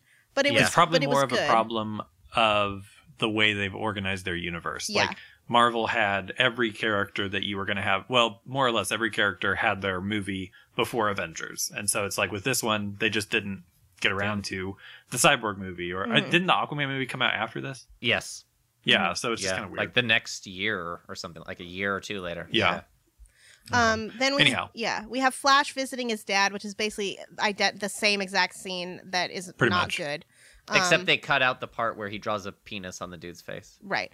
I don't understand why becoming a criminal justice lawyer is wasting his life. I mean, I understand he doesn't want him to, spend his whole life trying to get his dad free. But then he says like, basically like, do not do this and do not come see me again. And then and do not become a criminal justice lawyer. And then at the end of the movie, he comes to see his dad again and shows him how he's becoming a criminal justice lawyer. And his dad is thrilled. Yeah, it was odd. Happening. Then we have Batman finds the Flash, which is also exactly the same scene, basically, except the scene where in Batman's Mercedes is edited like a trailer. Like, there is a musical drop before Batman says, "I'm rich." Whereas in the Whedon version, it's treated a little bit as a joke. Here, it's treated like 100% serious. Yeah. It's like a Mercedes commercial. Oh, very much like a Mercedes commercial. Yeah, absolutely. I would not be surprised if we went back and looked at Mercedes commercials during this time if there wasn't like a Justice League Mercedes commercial that had that has that exact scene in it. On the note of not really product placement, but I did notice that there was a outside of Flash's house or whatever industrial little place he lives, warehouse. It was a Suicide Foundation billboard, and it was something like "You Are Not Alone," or I can't remember exactly what it said, but I thought that was interesting. Because of Snyder's daughter and everything. Yeah. Oh, okay. Yeah. Wow. Okay, that's nice. Yeah. So then we have a very extended tea making scene with Diana and Alfred. That was weird. Yeah. Weird. I'm always happy to see Gal Gadot on screen, but that was a weird scene. Probably could have been trimmed. I kind of liked it. I don't know. Okay. I think what I liked is, I'm a Jeremy Irons stan, and what they did to him in the other cut is just so he was relegated to just repeating what other characters said. Yeah. Just like a device for board. doubling down on exposition. Mm-hmm. And here he felt like he was, sort of a part of the team almost. I just think it's weird that he's inventing Batman's tech and also butlering. Like that's a little weird. That's kind of, there's some precedent for that in a lot of the other iterations of Batman. Not that it necessarily makes sense because it's been done before, but yeah. Then I don't know where this is in the movie, like 2 hours, closing in on 2 hours probably, but then Cyborg hacked the Batcave, and my friend said, "Oh, here we go. The plot starts." Finally getting going. They did shorten that hacking scene and make it less stupid. Well, it looks it looks shittier though. Like Brandon and I were watching it, and we thought that just the words on the screen looked cooler. Just white text on black looked better than like a 90s movie ransom note. Yeah. That shit. Well, again, we will never understand hacking, apparently. We will never come up with visually compelling ways to present hacking that's not just lame as hell. I feel like that's the problem, not just with hacking, that's the problem of, like, there's very little cinematic about our modern lives. We spend every day looking into screens and typing, like, it just sucks on film. I think it's silly in movies when they do that, but at the same time, it's like, I'm not going to just watch somebody like sweating over a keyboard, drinking a Red Bull or something. I'd watch it. Sure. I would say, I remember watching either the Swedish or maybe the Swedish and the American versions of the Girl with the Dragon Tattoo. Oh, yeah. And somebody I watched them with, one of our friends, was like, oh, that's like real hacking. Like some of the stuff that they showed in that movie. That's kind of true. Yeah, and that was well done. That movie is so fucking good. I wish Fincher had done more sequels. I know. Yeah, that's really good. Anyway. Yeah. So then we have Diana meeting with Cyborg, which we already kind of talked about. Cyborg burying the mother box. I thought it was funny that human beings always be trying to bury the mother boxes under a shallow layer of dirt. Oh my gosh. Just all you got to do is lightly kick the dust and you'll be able to find the mother box. Like that. It was insane when they show them bury, like when the knights or whatever buried it, and it's like, bro, that's like 3 feet. They're gonna put a mall here in 300 years, and they're gonna find that in 4 seconds. Yeah. But Cyborg, bro, are you kidding me? He dug a hole that was like 6 inches deep. I mean, the top of the box is like almost poking out. Yeah. It's like you're gonna have to pile the dirt on over the ground level in order to cover it. It's also shocking. Hilarious when, like, 10 minutes later, he digs it up again. And then, of course, back when they're digging up Superman, they still keep the dialogue of Flash being like, this is pretty weird. Like, cross this off the bucket list. But we've seen Cyborg dig up a grave twice already in the movie. Yeah. So then we go back to the lab again. And the only point that I want to say about this is that pretty prominent space alien technology scientist Joe Morton pronounces Kelvin as Calvin. Oh, I missed that. That's which funny. Is very funny. And then my friend Lawson pointed out that Flash supposedly plays viola, but he pronounces it viola, which is unusual. That's a choice. We get J. Jonah Jameson again. Again, people think these bugs are Batman. That's his Central City accent. Okay. Yeah. Where is Central City? Is it Chicago? I actually don't know. All right. I figured it'd be between Metropolis and Gotham. It'd be in the center. Yeah. I don't know. Which would be an island because they're right across the freaking bay from each other. Oh, that's right. Yeah.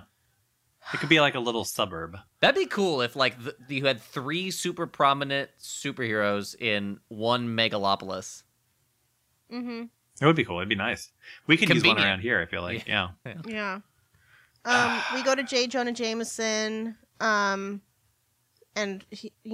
people thinking that these bugs are Batman, and as we learned from Calvin and Hobbes, bats aren't bugs. So that's a weird scene. Steppenwolf in Atlantis. We kind of already talked about that. I feel like Amber Heard is way more British in this movie than she ended up being in Aquaman. Yeah. Which is strange. Yeah, I thought one more thing about the Atlantis. Yeah, go ahead. I was gonna say we're all kind of dropping. One more thing about the Atlantis fight is that we talked about the inconsistency of like Steppenwolf's strength, and Aquaman ends up getting his lights punched out by Steppenwolf underwater. But once they're on land together, he fucks Steppenwolf up. And like that's a little odd. Let's see. Cyborg finds out his dad was taken. Steppenwolf brings the Atlantean mother box to Russia, and Desaad goes like, "Hey, real quick, Steppenwolf, can you catch me up on the entire plot of this movie so far?" Which was really funny. They just stand there and rehearse like, okay, so we have this box from these guys, and that does this, and now we've got the second box from these guys. Horrible. It was probably necessary. Okay. Part 4, Change Machine. I thought it was very funny that they doubled down on Change Machine by making it a title.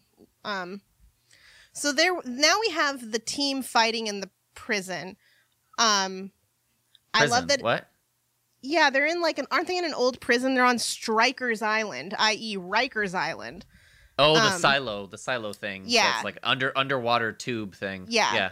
Yeah, okay.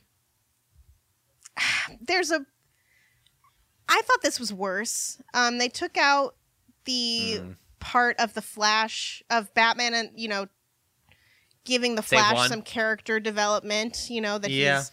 And instead, he, taunts the people that he's saving. He doesn't really do anything. He just keeps popping back in and out, but Cyborg's, leading them. I felt like the Flash was trying to, figure out what to do.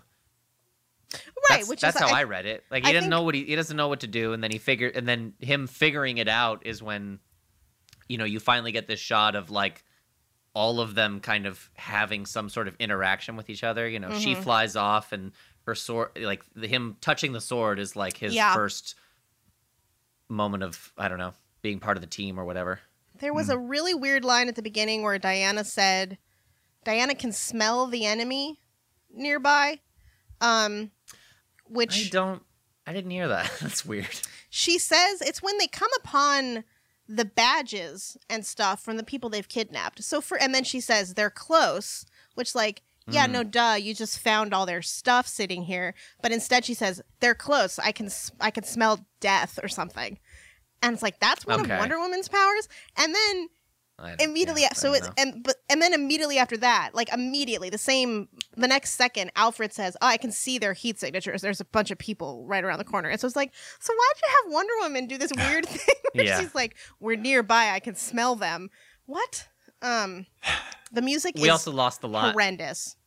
Yeah, go ahead. Yeah.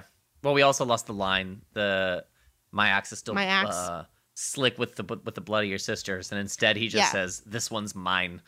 It's so lame. See, and then she says to that, "I'm no one's," and I was just well, he meant he was going to kill you. He didn't mean he was going to take you somewhere. Yeah, he actually does say, "This one's mine" in the previous one. What's new is her saying, "I belong to no one," and it's well, that's not okay. That's not what that's not what I meant. But right. Actually, that's a little embarrassing for Wonder Woman because it's Steppenwolf wasn't asking you to the prom. She was, she's been reading too much Jezebel. I don't think Wonder Woman is this insecure that she needs to. She doesn't probably think everything anyone says to her is about her gender, because she's a fucking god. Let's see. Not even gods are above the culture wars. Yeah, I think the music in the whole movie is absolutely horrendous, and it's much worse in this scene. I loved the Flash's music in the Whedon version for this scene, and in this it's celestial sounding, which doesn't really jive with what he's doing. There's also multiple parts where they they kind of have the team assembled, and they start it's a slow heavy metal kind of thing, but then it just stops. Yes. And I was wait, was that just was that just 5 seconds of music, or is this a song that's getting quiet and I just can't hear it, then it'll pick up? But then it didn't. Right. And then they did it again later, and then they played with it a little more then. But yeah, it was I guess maybe scoring a Snyder cut would be tricky. Maybe there was 4 different scores. There's no consistent score. I kind of wonder what the scoring process was like, if it was just laying tracks or if it was done to the cut, just because I don't know if this was a traditional scoring process. Yeah. It's so really maybe bad. that was why. Yeah. The score was there's just so many different kinds of music, and they don't go together at all. Yeah. And there's not really a Justice League theme anywhere in it. And then the only other note I have is Rocket Dinger. When Steppenwolf catches that rocket and holds it like it's his penis poking up from the bottom of the screen. I thought that was a strange addition. I didn't notice that. He did the same thing in the Whedon Did he? cut. Okay. Mm-hmm. He just says because you're a rocket dinger. In that version, he says, such primitive weapons, and then lets it go. Throws this it in the tunnel. Yeah, you basically have an he's just axe. figuring out what's that. He has an axe. What's he talking about? I know. But but his axe is like a space axe. So, okay. Yeah, it's true. Space Axe, another good band name. Mm-hmm. Are we? Sorry, I'm not trying to be rude at all, but are we getting close? I'm sleepy. Oh my god! What do you mean you're sleepy? It's what, 7 o'clock? This is a 4-hour I got 6 hours of movie. sleep last night. All right. Well, I just need to eat too. My blood sugar's dropping. Okay, get a snack. Well, yeah, I don't know what to tell you, Mike. This is the Snyder Cut. I understand. It's a big deal. I mean, we're going on vacation after this, so I know. I got a couple movies I want to watch tonight if I can. Okay, sorry, Mike. I'm sorry, dude, but that's ridiculous. We took time off of work to do Yeah, this. and Mike wants a snack and to watch something else. Can't watch this movie twice. We don't have to necessarily go through every scene. I think maybe the more memorable. We're not. I agree. Trust I me. don't. I agree, and I don't think you do. But Kit has to, and we are her No, friend. I don't, and I'm not. I'm just trying to tell us where we are in the fucking movie. We have Steppenwolf's vision, which this is like a new Snyder thing, completely new. Where what happens? I forgot. For some reason, Steppenwolf has a vision of. This is where he first of all, Zack Snyder loves visions. Batman has visions. Superman has visions. Cyborg has visions. Steppenwolf has visions in this movie.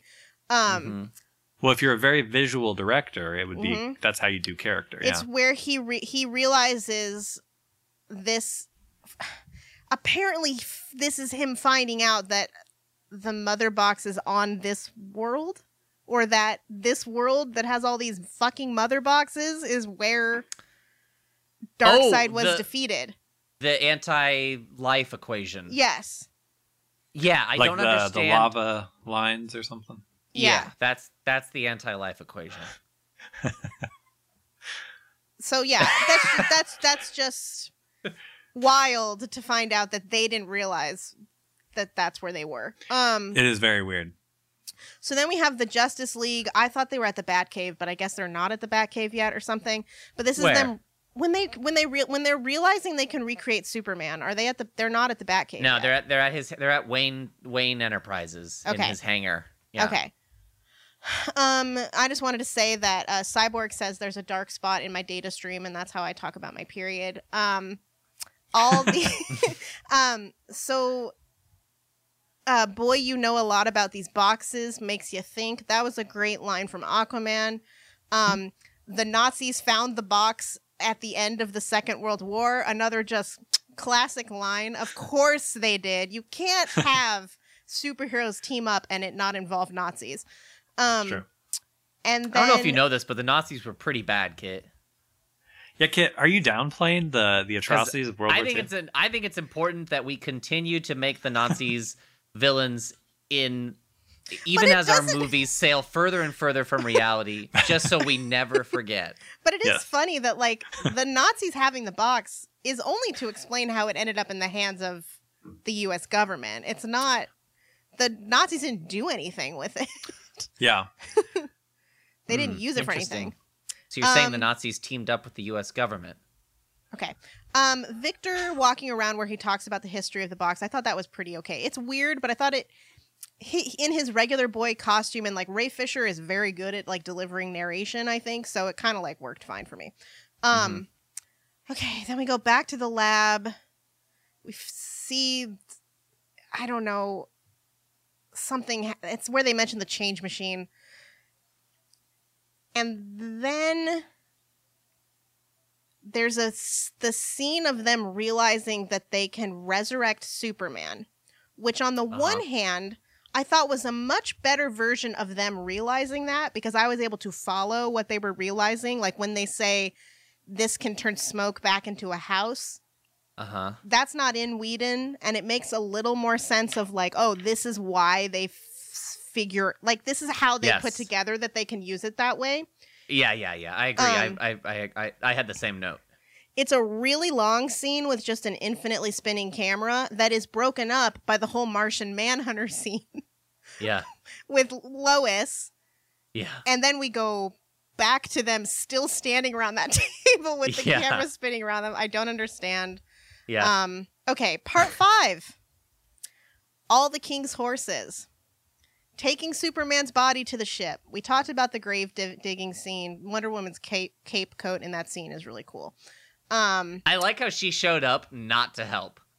I know. Just her and Aquaman are just standing off to the side while the two. Absolutely the strongest of them, and they're both like dressed to the nines as if they're going after. They're gonna go for drinks on the way home. I'm up on board for a relationship between those two. I thought they had really good chemistry.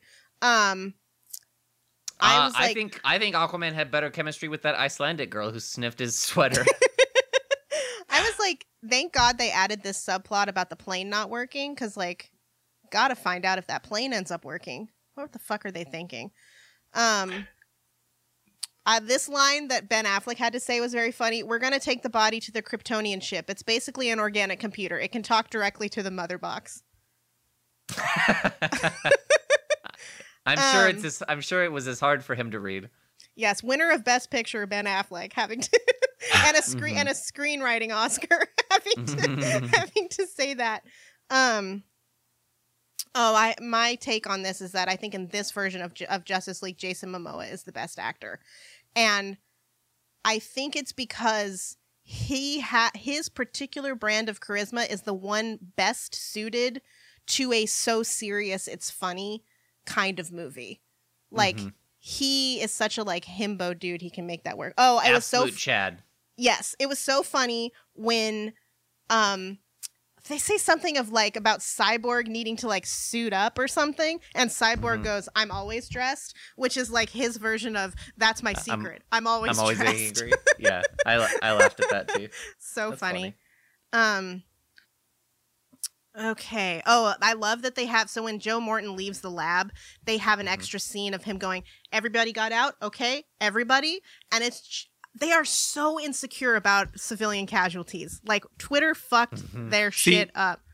And I feel like the end where they're in the Russian place, I was like, oh, the reason they set up shop here, like Steppenwolf doesn't care if there's civilians around. The reason they set up shop here is so they could have mass destruction at the end without having to worry about like, well, what about that building was full of, orphans or whatever. Right. So, yeah. So next we have resurrecting Superman. I feel like the Kryptonian ship got way more vaginal, which made it more uncomfortable when Aquaman or somebody goes, "We need to abort now." He says, and then he says no, and then Flash goes, "Go." Yeah, that was weird. Yeah, I forgot about that. So funny. Because Cyborg has that vision. Yeah. Another vision. Yeah. Another vision. He's like, it's the nightmare thing. It's the post-apocalyptic Superman shit. And he's like, shit, maybe we should talk about this a little more. Yeah. Just more hacker shit. Cyborg says, "I'm in," and then Aquaman says to him in English, like when he's like describing the computer shit. It's like, yeah, Jesus but here's the Christ. thing: we know Aquaman has never touched a computer, right? So I'm with him on that one. So just Lois Lane's pregnancy test is called force majeure, which is just, God. We thought it was a dildo at first, and I thought, and we both thought it would be really funny if like she opened her drawer and just the jiggle of like 7 big old dildos, like silicone dildos.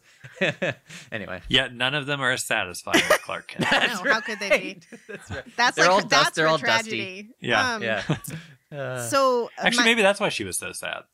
I didn't even think about that. Yeah, well, yeah, I think that's implied. Yeah, makes sense. You're never. I mean, nothing will ever compare. Yeah, to it's Super all Dick. downhill from here. My friend that we watched this with, Lindsay, is pregnant, and she said while we were watching the Superman resurrection scene that's what the inside of her uterus looks like right now, where it's just like a little suited man and then a bunch of superheroes trying to glean the cube and everything.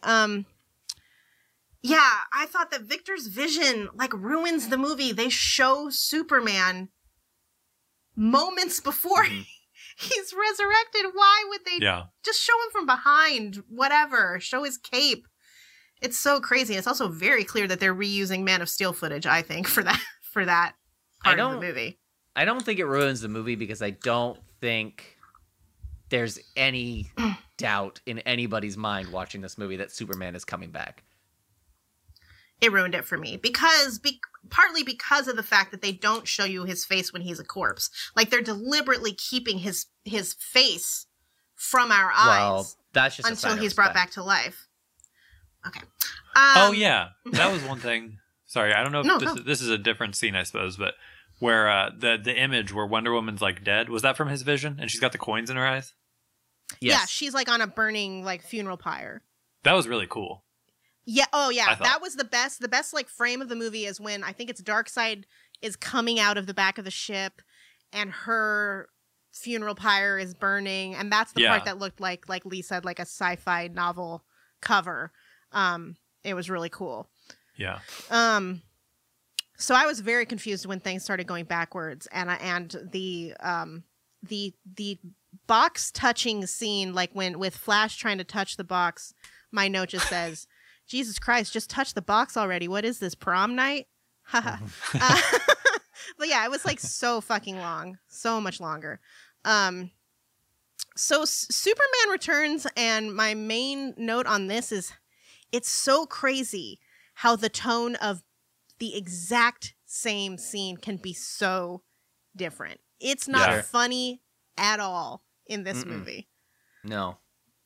And all of the, like, we listed like 5 or 6 lines from this part that we loved in Justice League that were gone. Yeah. Even though they're almost all of them are quoting BVS. Yeah, I missed the not funny lines. Like it's unfortunate that you didn't have the what was it? What does he say? But doesn't the world needs you, but doesn't need you. You won't let me live. You won't let me die. Tell me, do you bleed? Yeah, just great. Yeah. I would have loved to have that stuff. I think maybe it not having that stuff gets the point across that he's not real, because Wonder Woman even says like he's acting on instinct. He doesn't know who he is. Yes. So I think if Batman is sitting there acknowledging, if Superman is acknowledging all these people, then we can't really lean on that explanation. So I think the idea is that Lois Lane showing up, and Wonder Woman someone even says like he took her. Oh, Aquaman says because she wasn't scared of him. She was the only one not scared of him, right? So there's like some sort of instinctual connection.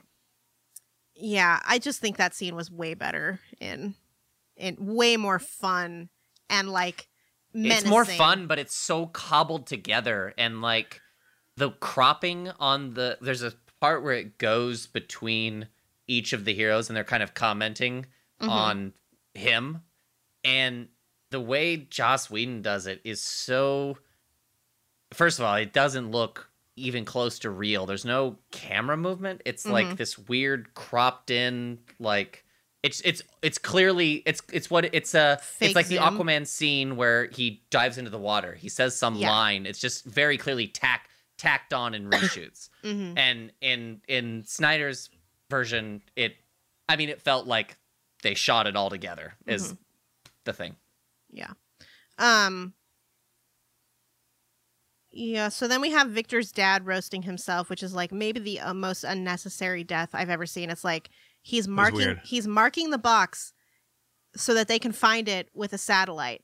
But there's a giant red fucking egg over the Chernobyl place that they're talking about. And this dude, Cyborg can access every satellite in the world. So it doesn't even really matter at this point that Batman has a satellite.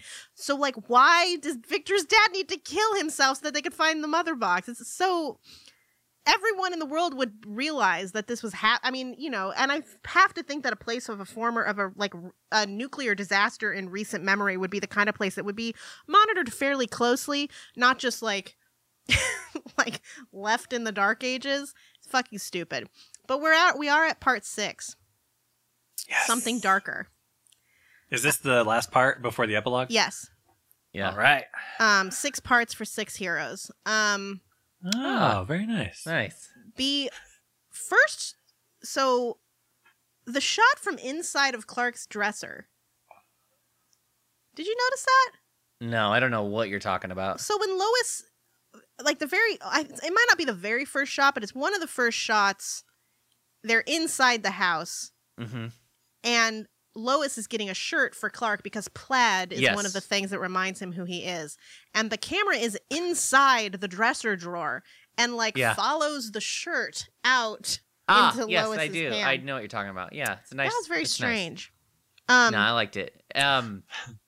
Did you notice how Whedon cut that whole scene out by Superman saying, "I don't want to go inside because I just got out of a wooden box." I thought that was funny. I didn't remember that. I'm just thinking again. It's you're saying, I think essentially these are the things that Whedon did better, and I'm saying these are the things that Whedon kind of failed at. But I think regardless of whether he was able to make a good movie, I think the most important thing he was able to do was carry out the job, the impossible job he was hired to do. You know, he was forced into a position, well, not forced, he was paid millions of dollars, to be in a position where he had to substitute, entire scenes for stupid lines. And you know what? He did it. Yeah, I think one thing that the Snyder Cut does is show what a good job Whedon did with what he was given. Yes. And he really did an okay job. And he connected a lot of things with writing, which is something that I appreciate, I think. Well, and because like you pointed out at the beginning of the episode, it's the same movie. Yes. Yeah. Except for all the stuff they tacked on to make a sequel. Yeah, but yeah. But yeah. That's I guess I never said my thoughts on the film, like when we were starting. But I thought that this was a better movie. It needed to be trimmed down to like a 3-hour cut. And then everything I really didn't like about the Snyder Cut was the stuff they wove in to try to set up the next sequels and everything like that. But anyhow, we can continue with part 6. Yep. So now they are in the Batcave, and I just thought it was maybe a misstep that, like, the first shot of these people together is them getting off of an elevator in defeat, basically. Like, it's this kind of, like, one of our first, like, epic shots of, like, at least everyone except Superman kind of hanging out together, but they've just lost Superman and allowed Steppenwolf to get the last mother box. Yeah. I will say they do allow him to get it. It's not, he doesn't take it as easily, which is maybe a little nicer. I feel like in the Whedon version, it's just they just leave it on that car hood. Yeah, and he just kind of saunters up and then beams away. And at least in this, they make him run for it. Yeah, that's true. They kind of iron that out. I love how much Superman loves corn. I also said, although my friend Lindsay, who's from Iowa, said that is late June corn and nobody is dressed properly for the weather. And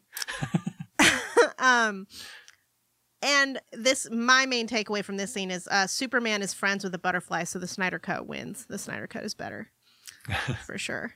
They basically say Lois Lane is the key to all of this. I know. they have been doing that for a while, and that's terrible. I don't get it. I also thought Batman's whole faith thing was fucking lame. They address the from the Batman versus Superman movie where the Flash appears to Batman. They bring that up in this, whereas that got cut out of the last one. Yeah. Which I don't really understand. Is it just because, like, why is Affleck saying that now? Is it because he has Flash in the Batcave and he's like, oh, hey, you're that dude I saw? Is that him realizing that? Yes. I don't know.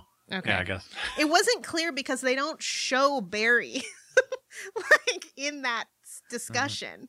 They don't like have, hey, I saw him standing right there in a dream. And then they don't like cut to Barry standing right there or something. Yeah. Hey, Barry, do you remember that? Yeah, he doesn't talk to him about it either. So this is when they realize, okay, so the Unity is united, but it's not yet synchronized. So there's still time, thank God.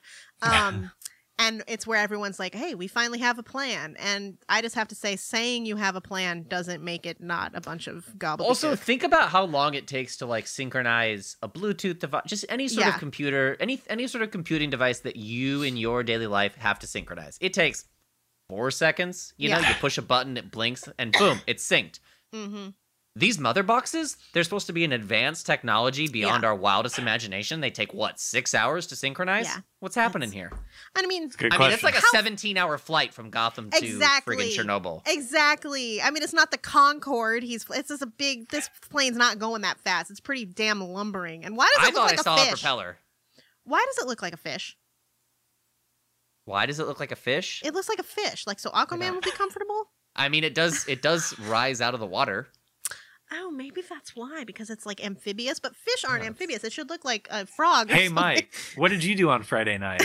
Well, have you ever heard of a flying fish, Kit? They can't fly to Russia. Yeah, but they can fly out of the water. All right. Maybe if they were that big, they could fly to Russia. So then we have Superman suiting up. Yeah. I thought it was Henry Cavill looks a lot skinnier in what I assume is maybe new footage. No, I don't think anything that's in the movie proper is new. I think that's all stuff that was shot. The only new stuff, as I understand it, is the post-apocalyptic stuff at the end. That shot of him in front of the sun, it kept reminding me of somebody, but I couldn't think of what it was. I'm joking. It was Christ. Let's see. Attacking the base. So this is when they start getting in. I thought the Batman chase was way better because it just didn't look so shitty. Here's the thing about that whole... Well, first of all, in the Whedon version, they chop it up in a weird way, right? Yeah. Like, Batman, they get there at different times. And I realized it while watching this version, is that all of the kind of fighting and stuff that's happening, it's all just kind of noise. It's all disjointed. There's not any sort of sense of strategy or or togetherness. Yes. And in this version, I think this might be the most successful part of the movie in terms of like what's being shot and what's being conveyed and sort of like, you know, geographically understanding what's happening. And it's that they're all fighting together and they are pushing the line forward. Yes. I thought that was very cool. And I like that shot of them all together. That was nice. And it just felt, I mean, everything in the Whedon cut had that like red background because of the dome. Yes, and that was terrible. It looked very video gamey, and this felt a little bit more like he was actually in a car driving around and doing stuff. Yeah, I wanted to say, you know, Batman seems to be able to find a gun anywhere. Like, imagine if this version of Batman couldn't find a gun. He would be maybe that's what he should have said to the Flash when the Flash asked what his superpower is. He should have said, my superpower is that I can find a gun. Anyway. I really liked there was new stuff. They really let like Aquaman fuck shit up in the end, and I loved that. He's the coolest guy in this movie. They actually made his trident super cool. He's he's super strong. It was really awesome. I like one of my only moments of just like pure joy was when Aquaman grabbed the lasso with Wonder Woman. I was like, that rules. That's in the Whedon cut too. It is? I don't remember that. I thought it was weird. I thought it was weird that so Steppenwolf is messing with Diana by saying, I killed everybody. I killed all your sisters. Yeah. And you could have saved them if you'd been there. Then right after he says that, she has the lasso around him. Again, never thinking to use the lasso to ask a question. Right. Then the lasso's not around her, and he says, I killed your mom, and she says, liar. And it's like, if only you had some sort of device that could force someone to tell you the truth. Yeah, that's shocking. I didn't understand what Barry was doing. I know he's going faster than the speed of light. He's doing they set that up with the Superman's resurrection. He's creating, it's the same thing. He's got to charge the box. But so that they can separate running? It. Like, is he just circling the Earth? No, he's circling just kind of the perimeter. The space. He's creating the electrical charge. So he's just going in a circle around the perimeter. That's when all I'm saying is I didn't know where he was. Well, they have shots of like, there's a wide shot of the like plant and then just like a blue circle around him. And then you see the the parademons, they're trying to shoot him as he passes by each time. Oh, okay. Anyway. Well, if he's going faster than the speed of light, then I wish them luck. They're aliens. They got him. I don't know. They nailed him. They did. I know, somehow hit him, they So one thing this might be bad filmmaking, but one thing I kind of like about both versions of this movie, in that it's different from the Avengers, is that once they're all together, it's really easy for them to win. Like, there's no... They fucking kick his ass. They beat him bad once. And once Superman... the only one they don't need is Batman, because he doesn't do shit, really. But the rest of them... he paid for their flight. Yeah, but like, I think this movie didn't make Superman seem as essential, because really all he does is come and punch him a couple of times, and then the other guys take care of him. You get a sense that maybe they could have won without him. Yeah. I mean, here's what I think. No, I don't. I take that back. I think they show them each having a chance to like take on Steppenwolf and go toe to toe to him and kind of hold their own. I think Steppenwolf is the balance of power is just so that they need Superman, but it does feel like that whole fight sequence is more calculated, and that's because it's not chopped up and reorganized, you know.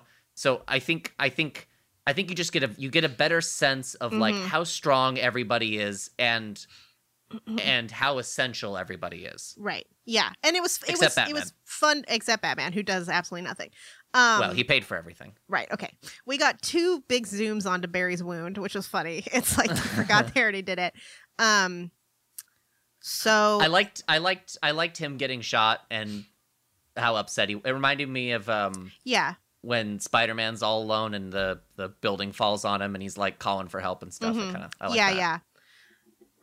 So I'm assuming that him doing all this is what creates the different timelines in Flashpoint. Maybe? Yeah, I mean, that's what they're setting up. I don't know if this moment is why, but yeah. And I thought, like I kind of alluded to, the moment of like where the mother boxes start messing with Victor and trying to kind of trick him. When he said, "I'm not broken," because when they said he was broken, or his parents call him broken or something like that, I was like, "Ooh, that's so mean to say." But then when he said, "I'm not broken and I'm not alone," I was like actually kind of moved by that. I thought it was really, really sweet. I liked it too. Yeah, and now we're at the epilogue. I like that they lose. I like that they lose, and then I like the thing that Barry does where he turns back time. Yes. And they show him like running through the universe or whatever. I thought that was just cool looking. I thought it was kind of maybe a little too similar to another big superhero. Sure, I get it. But I just visually it looked cool. There were like 3 different moments in this movie where someone could have said, "Next time, aim for the head." Because it's just like an axe hitting someone's shoulder or something. Instead, I'm not into like. Yeah, that's true. I'm not into all like the anti-life equation, all that shit. But no. I kind of like Darkseid. I like the idea that Steppenwolf is afraid of somebody. I like so much that they send his body back to him. I think that's so cool. Absolutely brutal. And the most Snydery thing is Darkseid crushing Steppenwolf's severed head. Yeah. I don't know if we needed that. But I liked Wonder Woman decapitating him was rad. Yeah. Yeah, I like that. I like that a lot. But Superman like cutting off his like horn. I mean, Superman's mean. A dick. Well, and Superman that's the thing. A dick. He was I was like, I don't know if this doesn't feel like Superman, but what did feel like the version of Superman that I thought they figured out in Justice League was when he shows up and he says, "Not impressed." I mean, that's not a great line, but it is him just like being a dick. You know what? I kind of like that too. I think I liked that for the same reason that you liked I'm a big fan of Truth and Justice or whatever. Yeah, it's like him. that's what Henry Cavill can do. Henry Cavill can be mean and an asshole, and that's this Batman or Superman.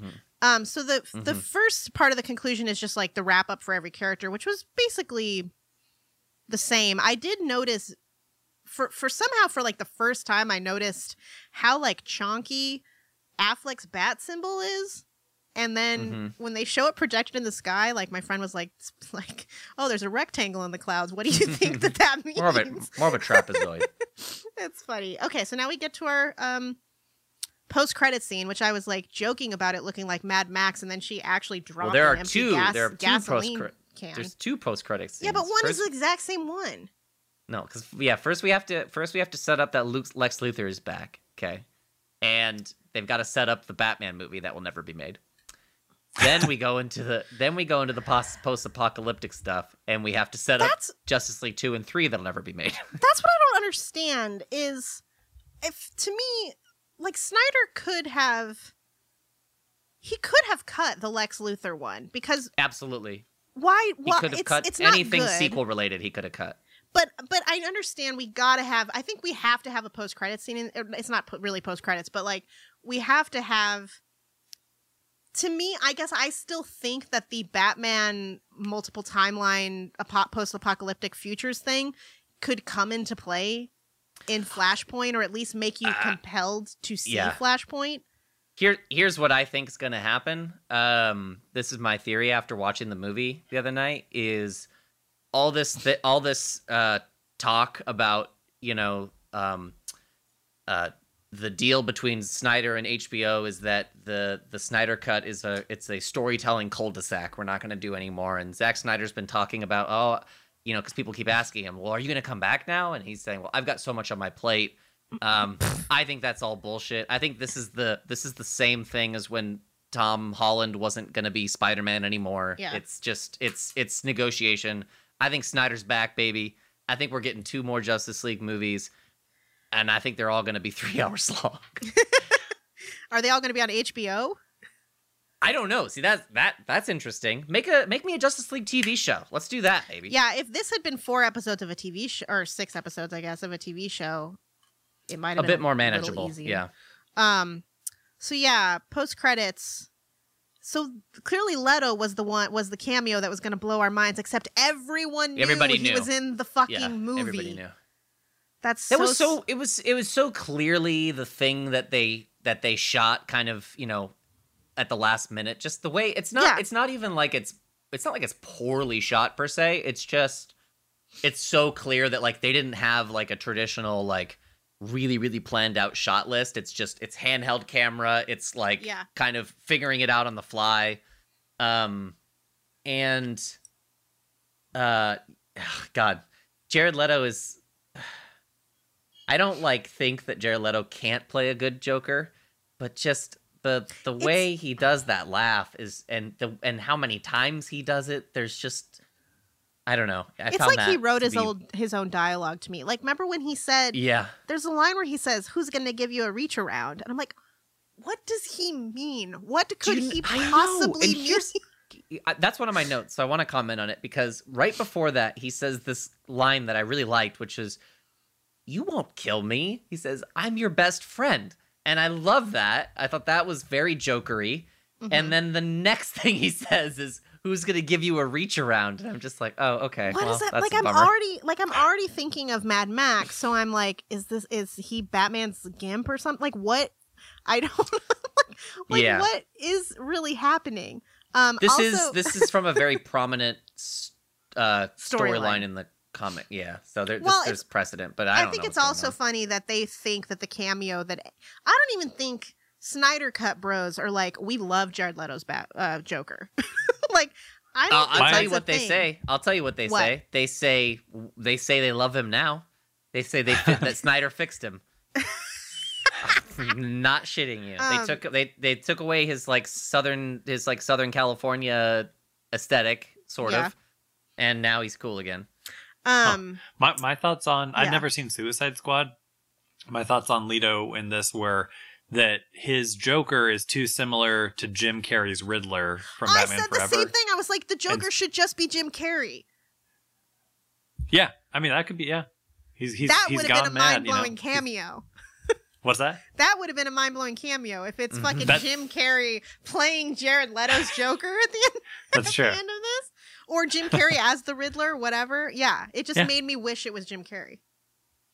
Yeah, it was very Jim Carrey-ish, and so it kind of was like I was like, because I'd never seen Leto's Joker, and so I was like, I don't know. I must also say that the Joker card doesn't mean very much when the Joker is holding it in his hand. Yeah. Like the Joker proffering a Joker card to Batman. It's like, we know you're the Joker, dude. Yeah, I thought it was interesting that it's like, okay, you really only filmed one new scene. And it's, I feel safe saying, the worst scene in the movie. Yeah, it is. It's horrible. But I think he's trying to, if he's not going to make more sequels, it is also to sort of tie, because people have been talking about the nightmare scene from BVS for 5 years, so he's got to deliver. He's got to deliver somehow, and then also there's a big reference in BVS to the second Robin. It was Jason Todd, who was like 90s character, I think, who was killed by the Joker, very famous. And they reference that in BVS, and so that it's like people been it's fan service, I think, more than anything. I also love the classic 8th grade essay ending of "and then I woke up." It all ends up being a dream. And then, okay, here's some nice things. Ben Affleck standing there outside the house, we all were like, he looks 20 years younger, 50% more like George Clooney. He looks gorgeous. Great. I agree. At the end of the he's movie. Also just like 30 pounds lighter. Like it all made that me muscle's so gone. Happy just looks like for a normal him. dude. Yeah, he looks looked great. So I like that Martian Manhunter just goes around telling people that their dead loved ones are proud of them, I think. I think that's cool. But it's then funny when he says his name, they call me the Martian Manhunter.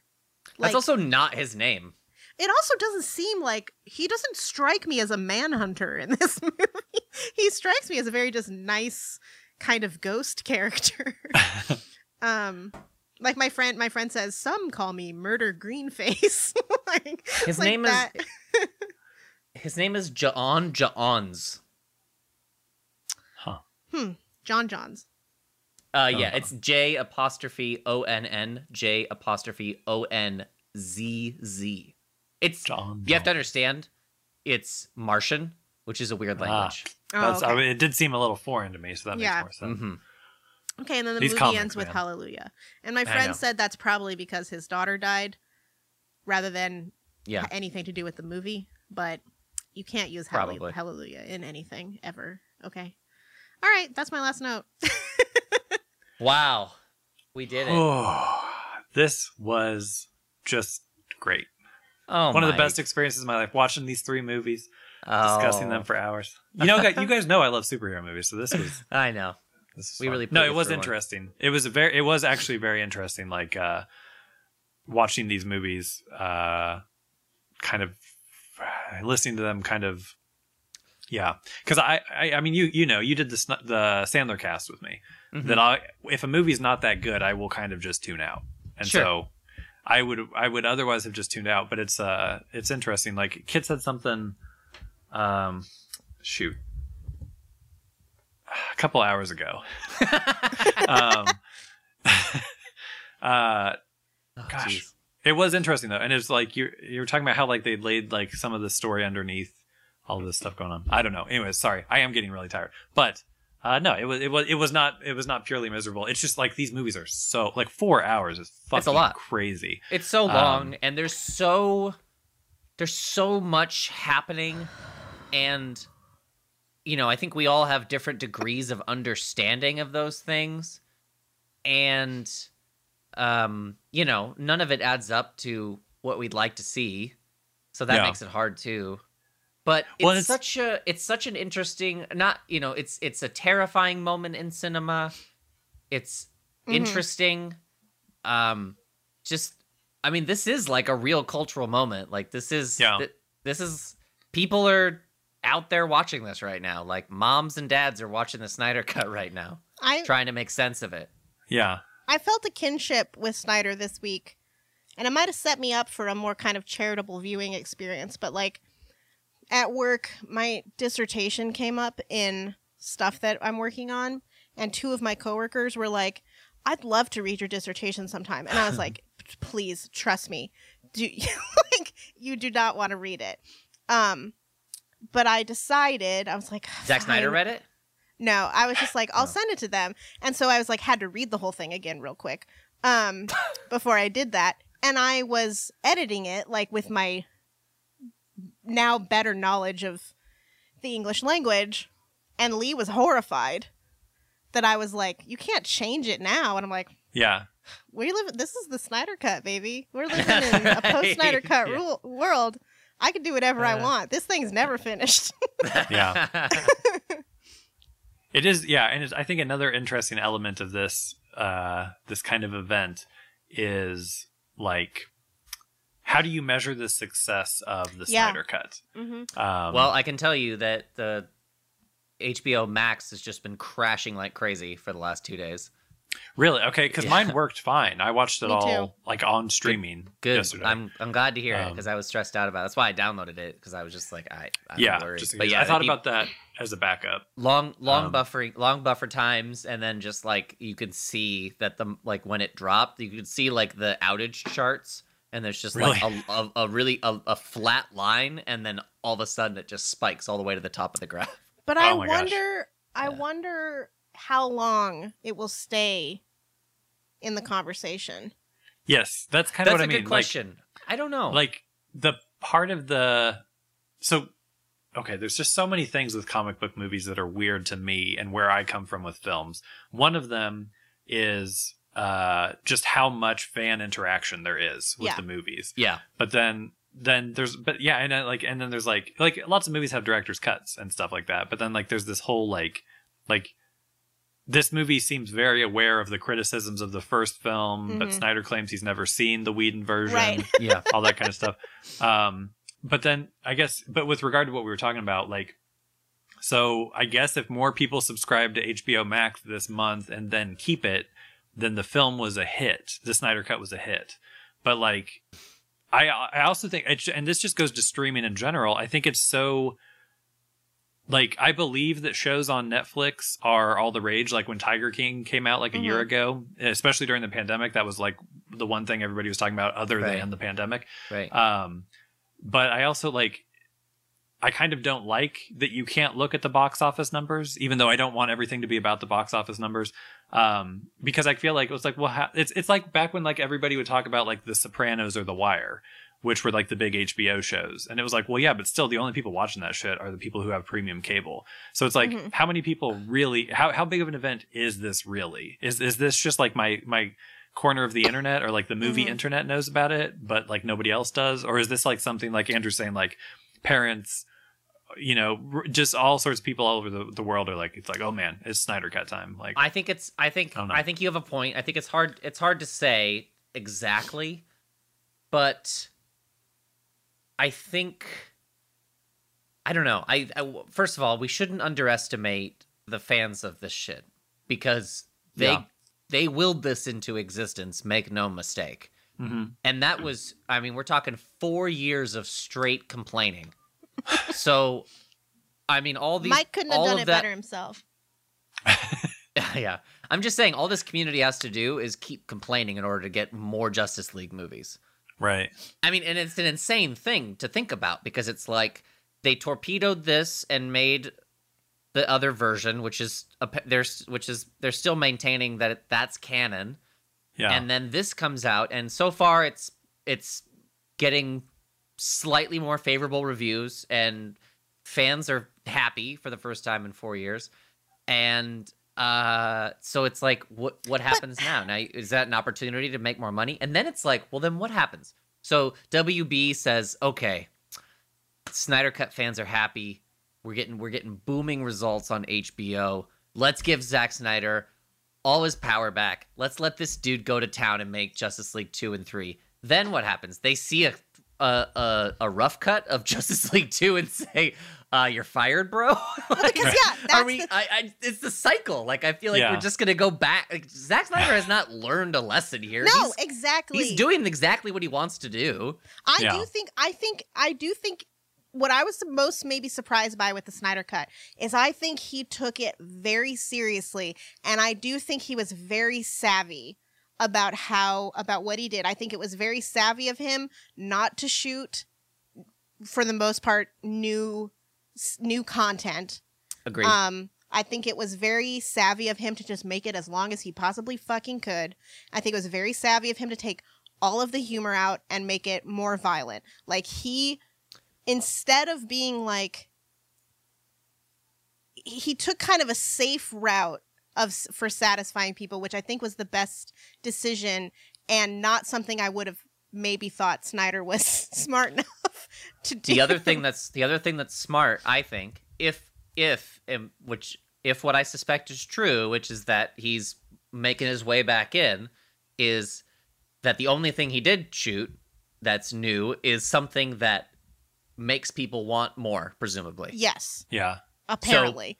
Apparently, yeah. So putting that at the end and then saying, I have no plans to do any more. I mean, what better place is there to come to the negotiation table than with that behind you, you know? But you are right, where when we say, like, hey, these fans clamored for this and they got it, and we're treating that like this is a majority of people, that like we finally we gave people what they wanted, and it actually was super successful, both, you know, financially, whatever the fuck that means, or like cultural cachet wise, and the movie's doing fine critically. But the thing is, these bros were not enough to make Man of Steel perform well. They were not enough to make BVS perform well. So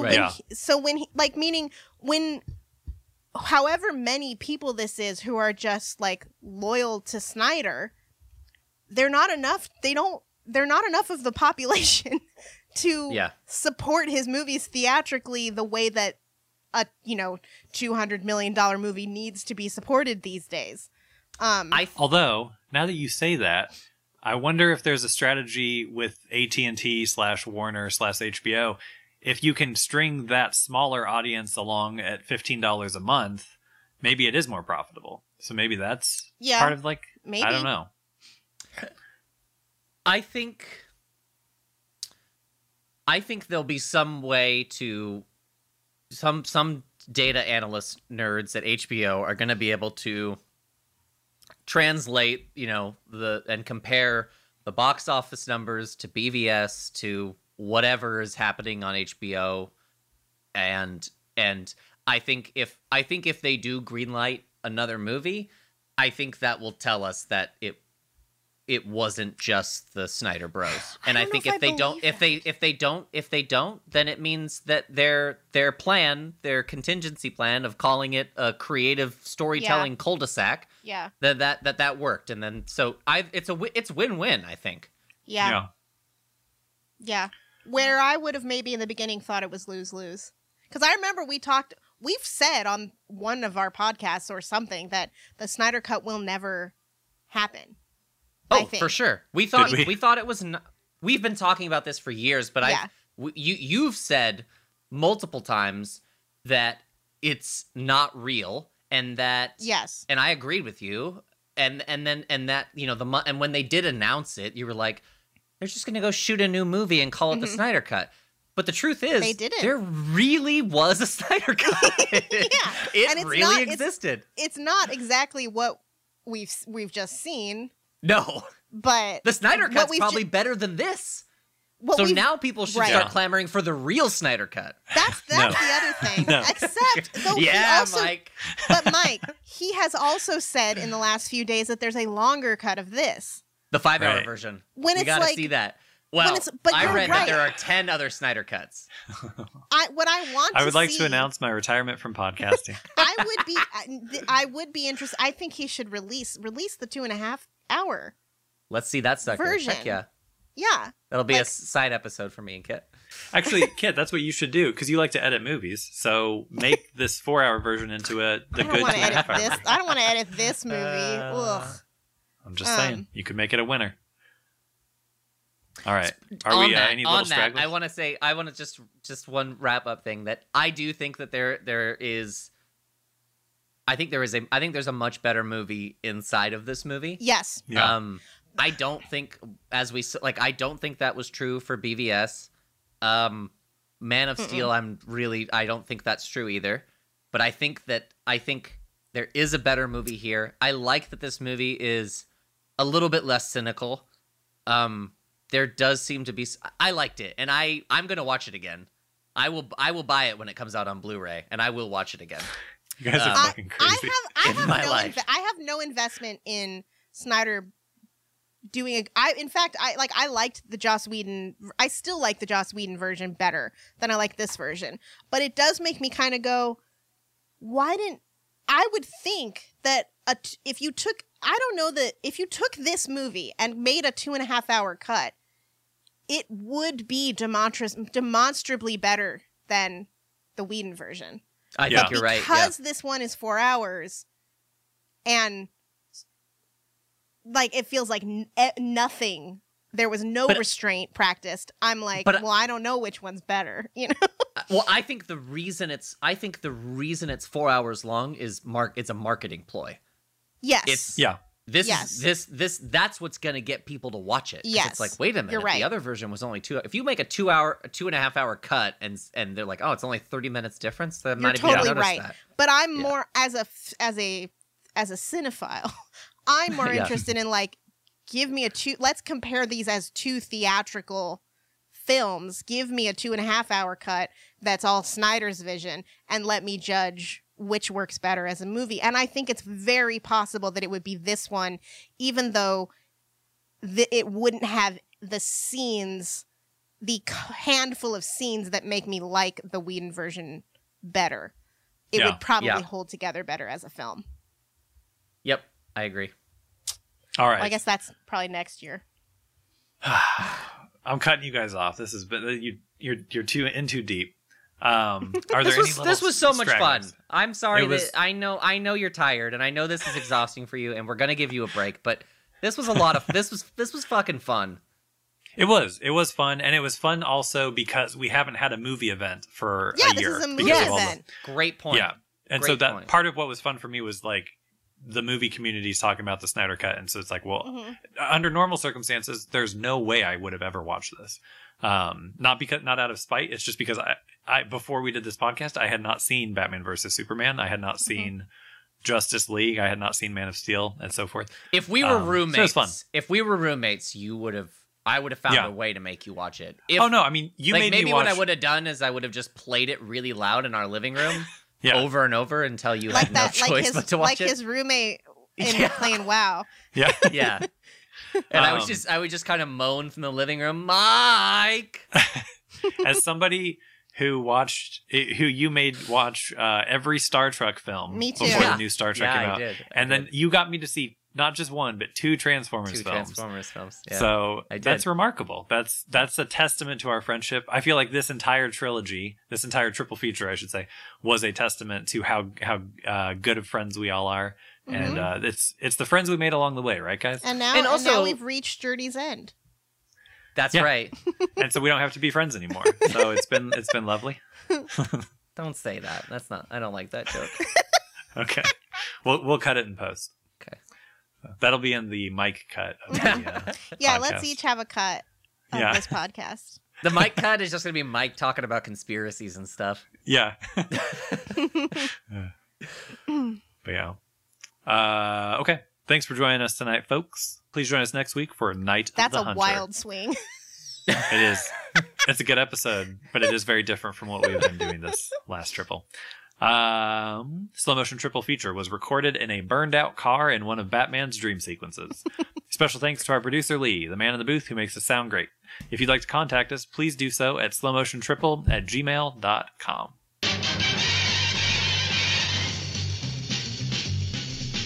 Snyder Man, Does whatever Zack Snyder can. Makes a film, it's real bad. Tries again, it's still bad. Look out, here comes the Snyder Man. 70 mil, cause he's a stud. That'll buy a lot of blood. Blood when Clark punches guys. Blood comes out of Batman's eyes. More blood. Blood for the Snyder Man. Can he light a frame? No, but lighting is dumb. Can he cut a scene? Hey, look, Batman's got a gun. Snyder Man, ready to save you, the Snyder Man. Wealth and fame, he's ignored. Owning normies is his reward. Our bro, he's gonna give us closure. Brought back the greatest Joker. God bless the Snyder Man.